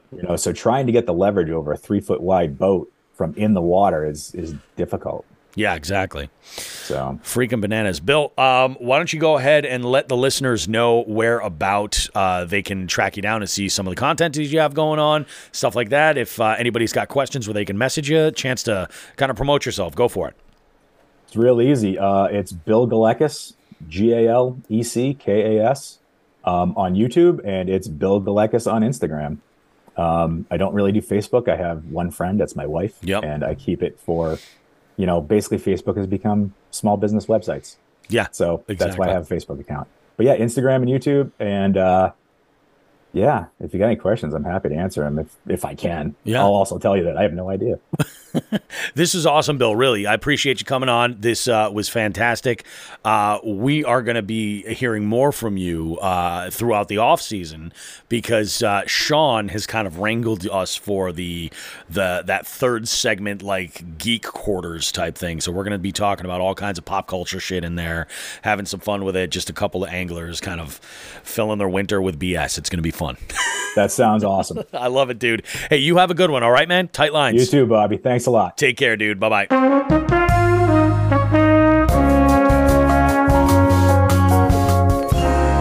I shouldn't say shit before I hit record that makes me laugh a little because by the time that music is done, I can't help it.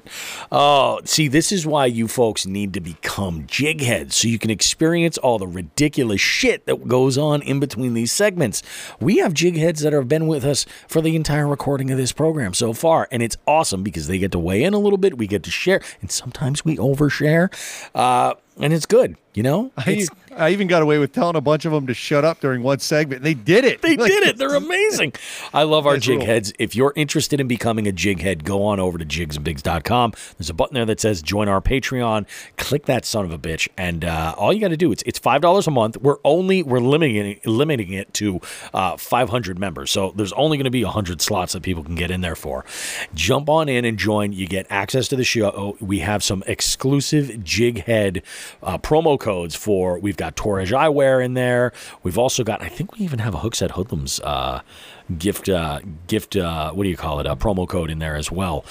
We've got some good stuff for our jig heads, and we're actually 2023 is going to see a big bump in us trying to connect with more brands and more companies and grow a little bit more in that way, and the purpose, a part of that is to be able to offer our jig heads even more. And that's what we'd love to do. So awesome, guys. That interview with Bill was absolutely out of this world.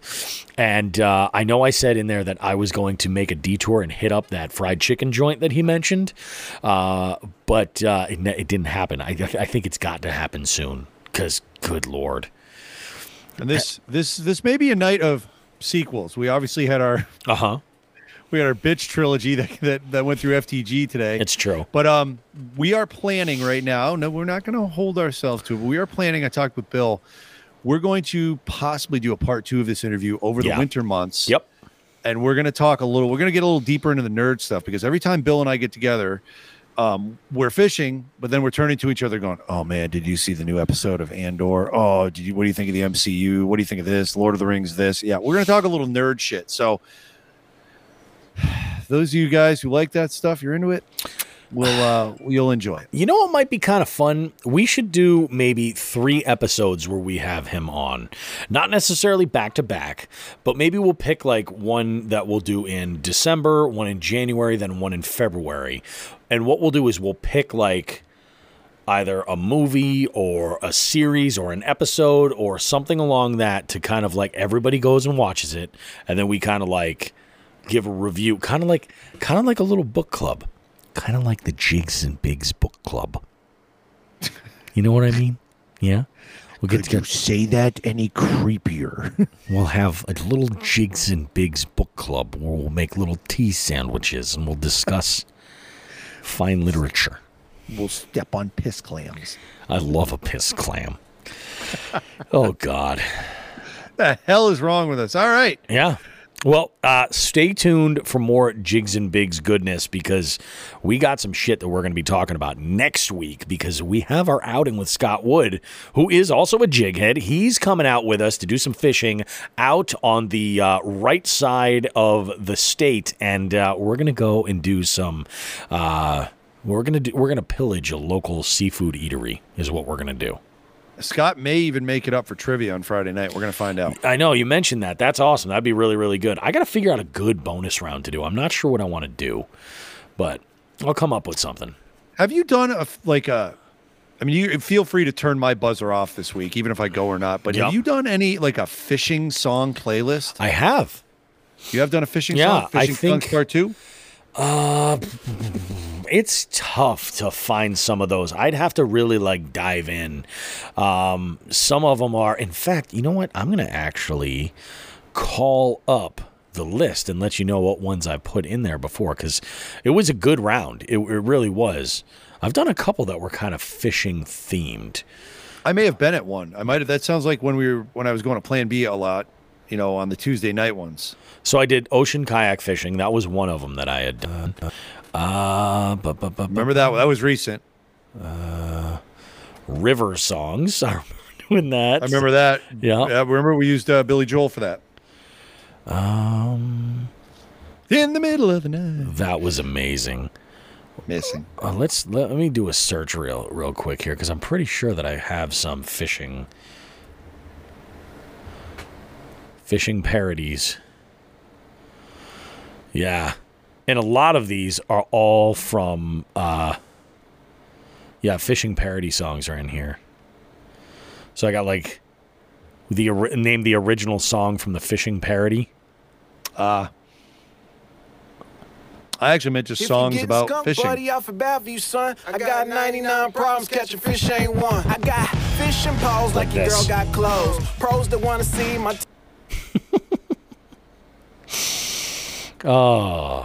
Yeah, that was... I should definitely play around with that, though. Maybe I can do a part 2.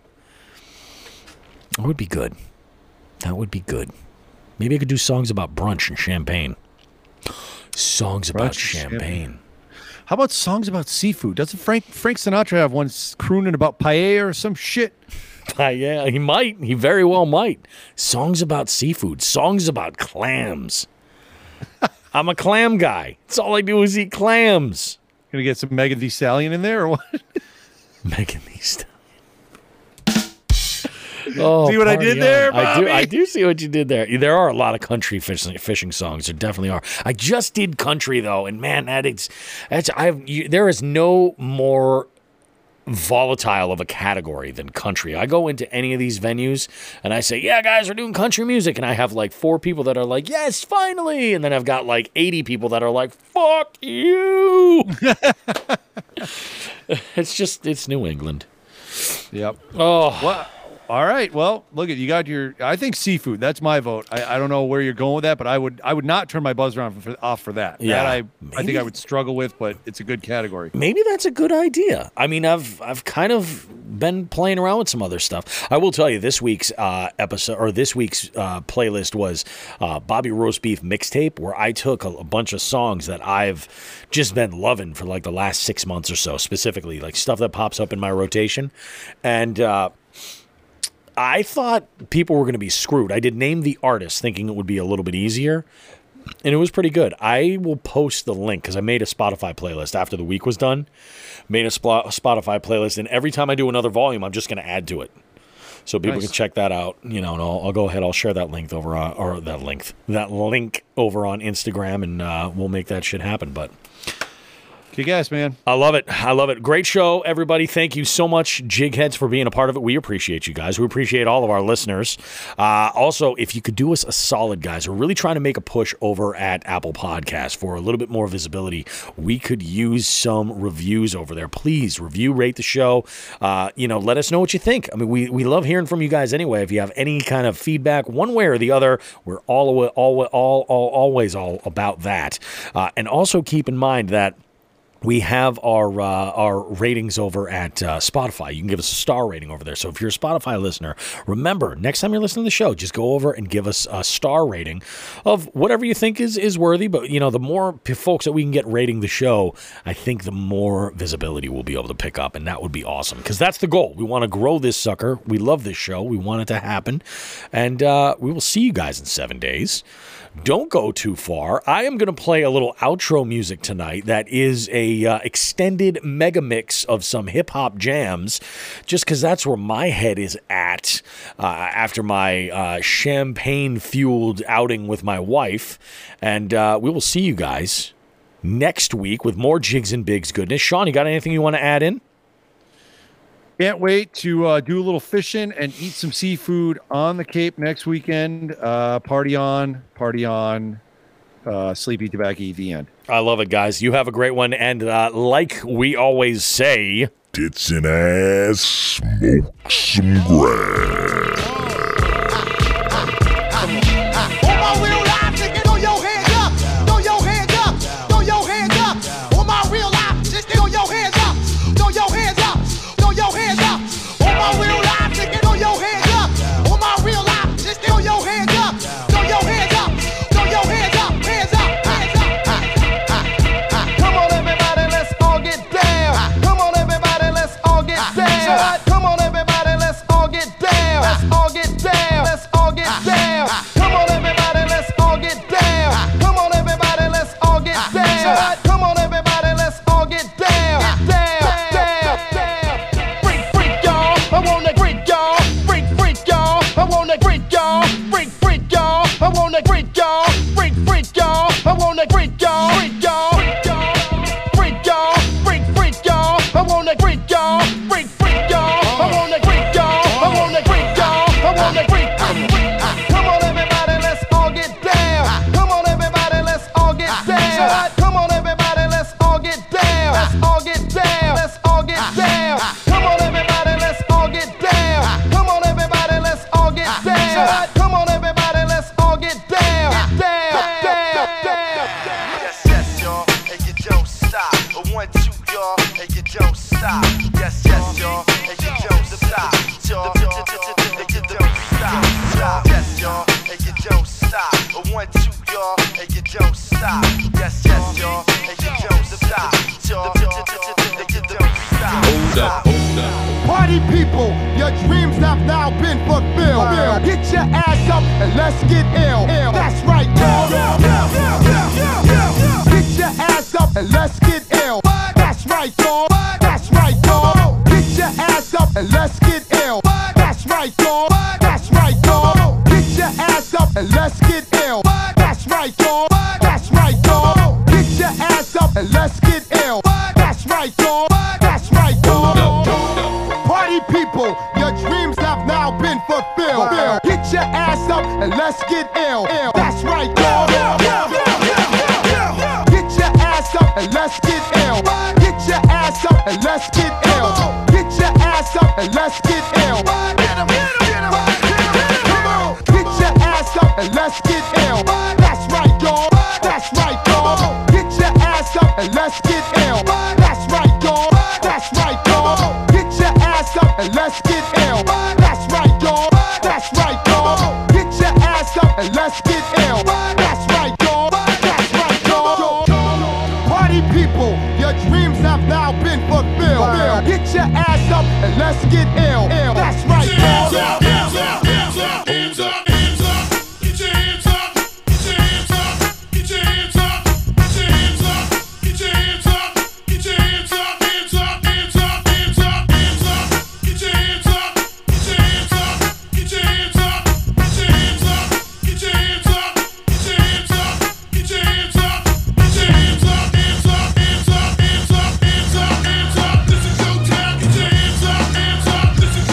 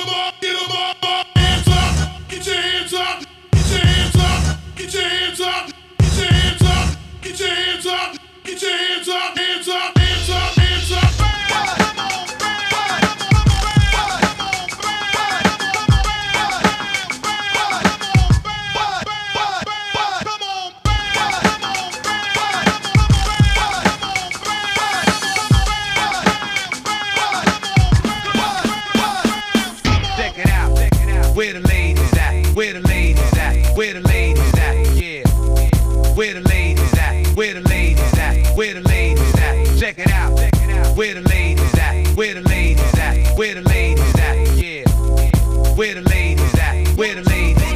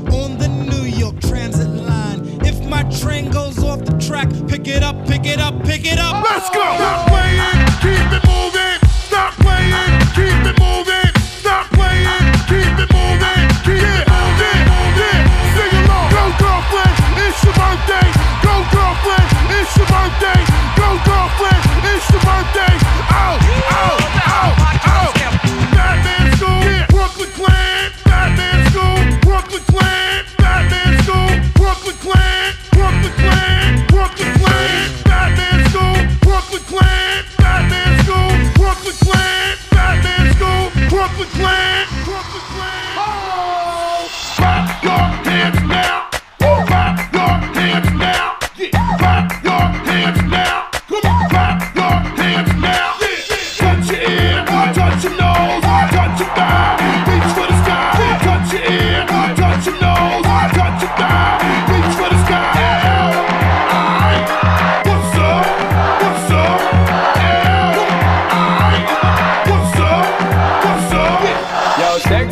ladies want war with us. Inna the car with us, them not war with us.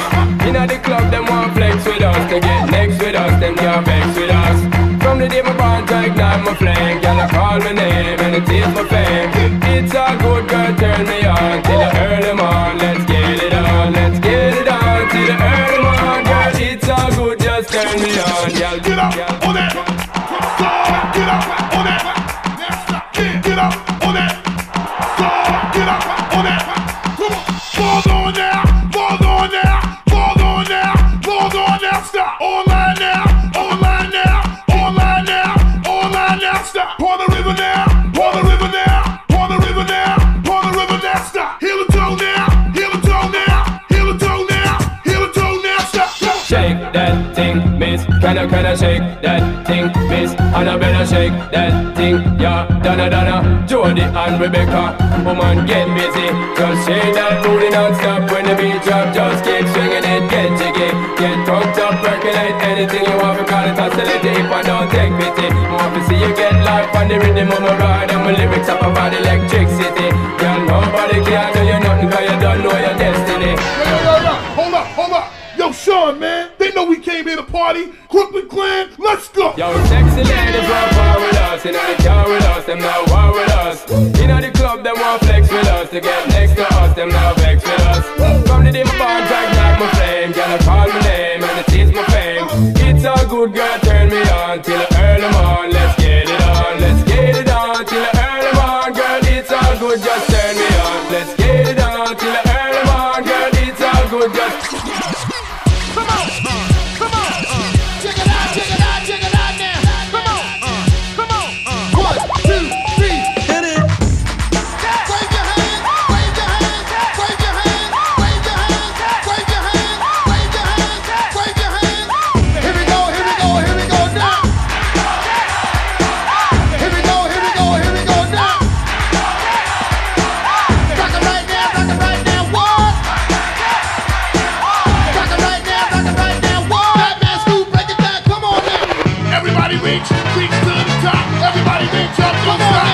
Everybody reach to the top. Go. Go.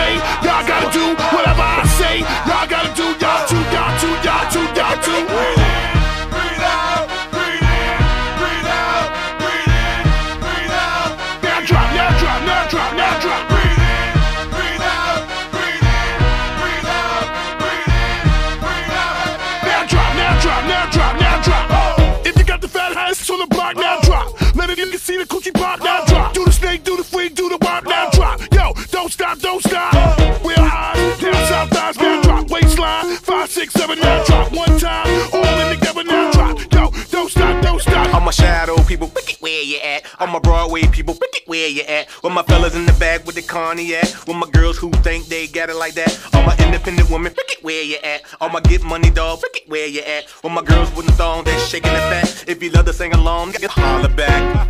If you got the fattest ass on the block, now drop. Let me niggas see the coochie pop, now drop. Do the snake, do the freak, do the wop, now drop. Yo, don't stop, don't stop. Wheel eyes, down south thighs, now drop. Waistline, 5, 6, 7, now drop. One time, all in together, now drop. Yo, don't stop, don't stop. Bend over, bend over, bend over, bend over, bend over, bend over.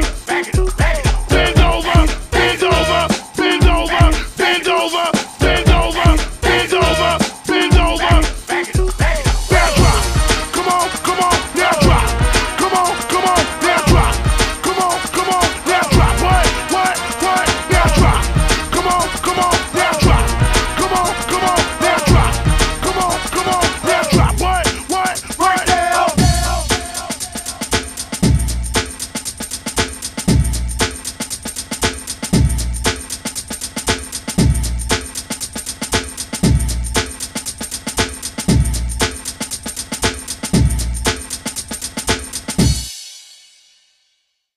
He's a fucking hard man. He doesn't give a fuck. You guys talking about a hard man. Hard men.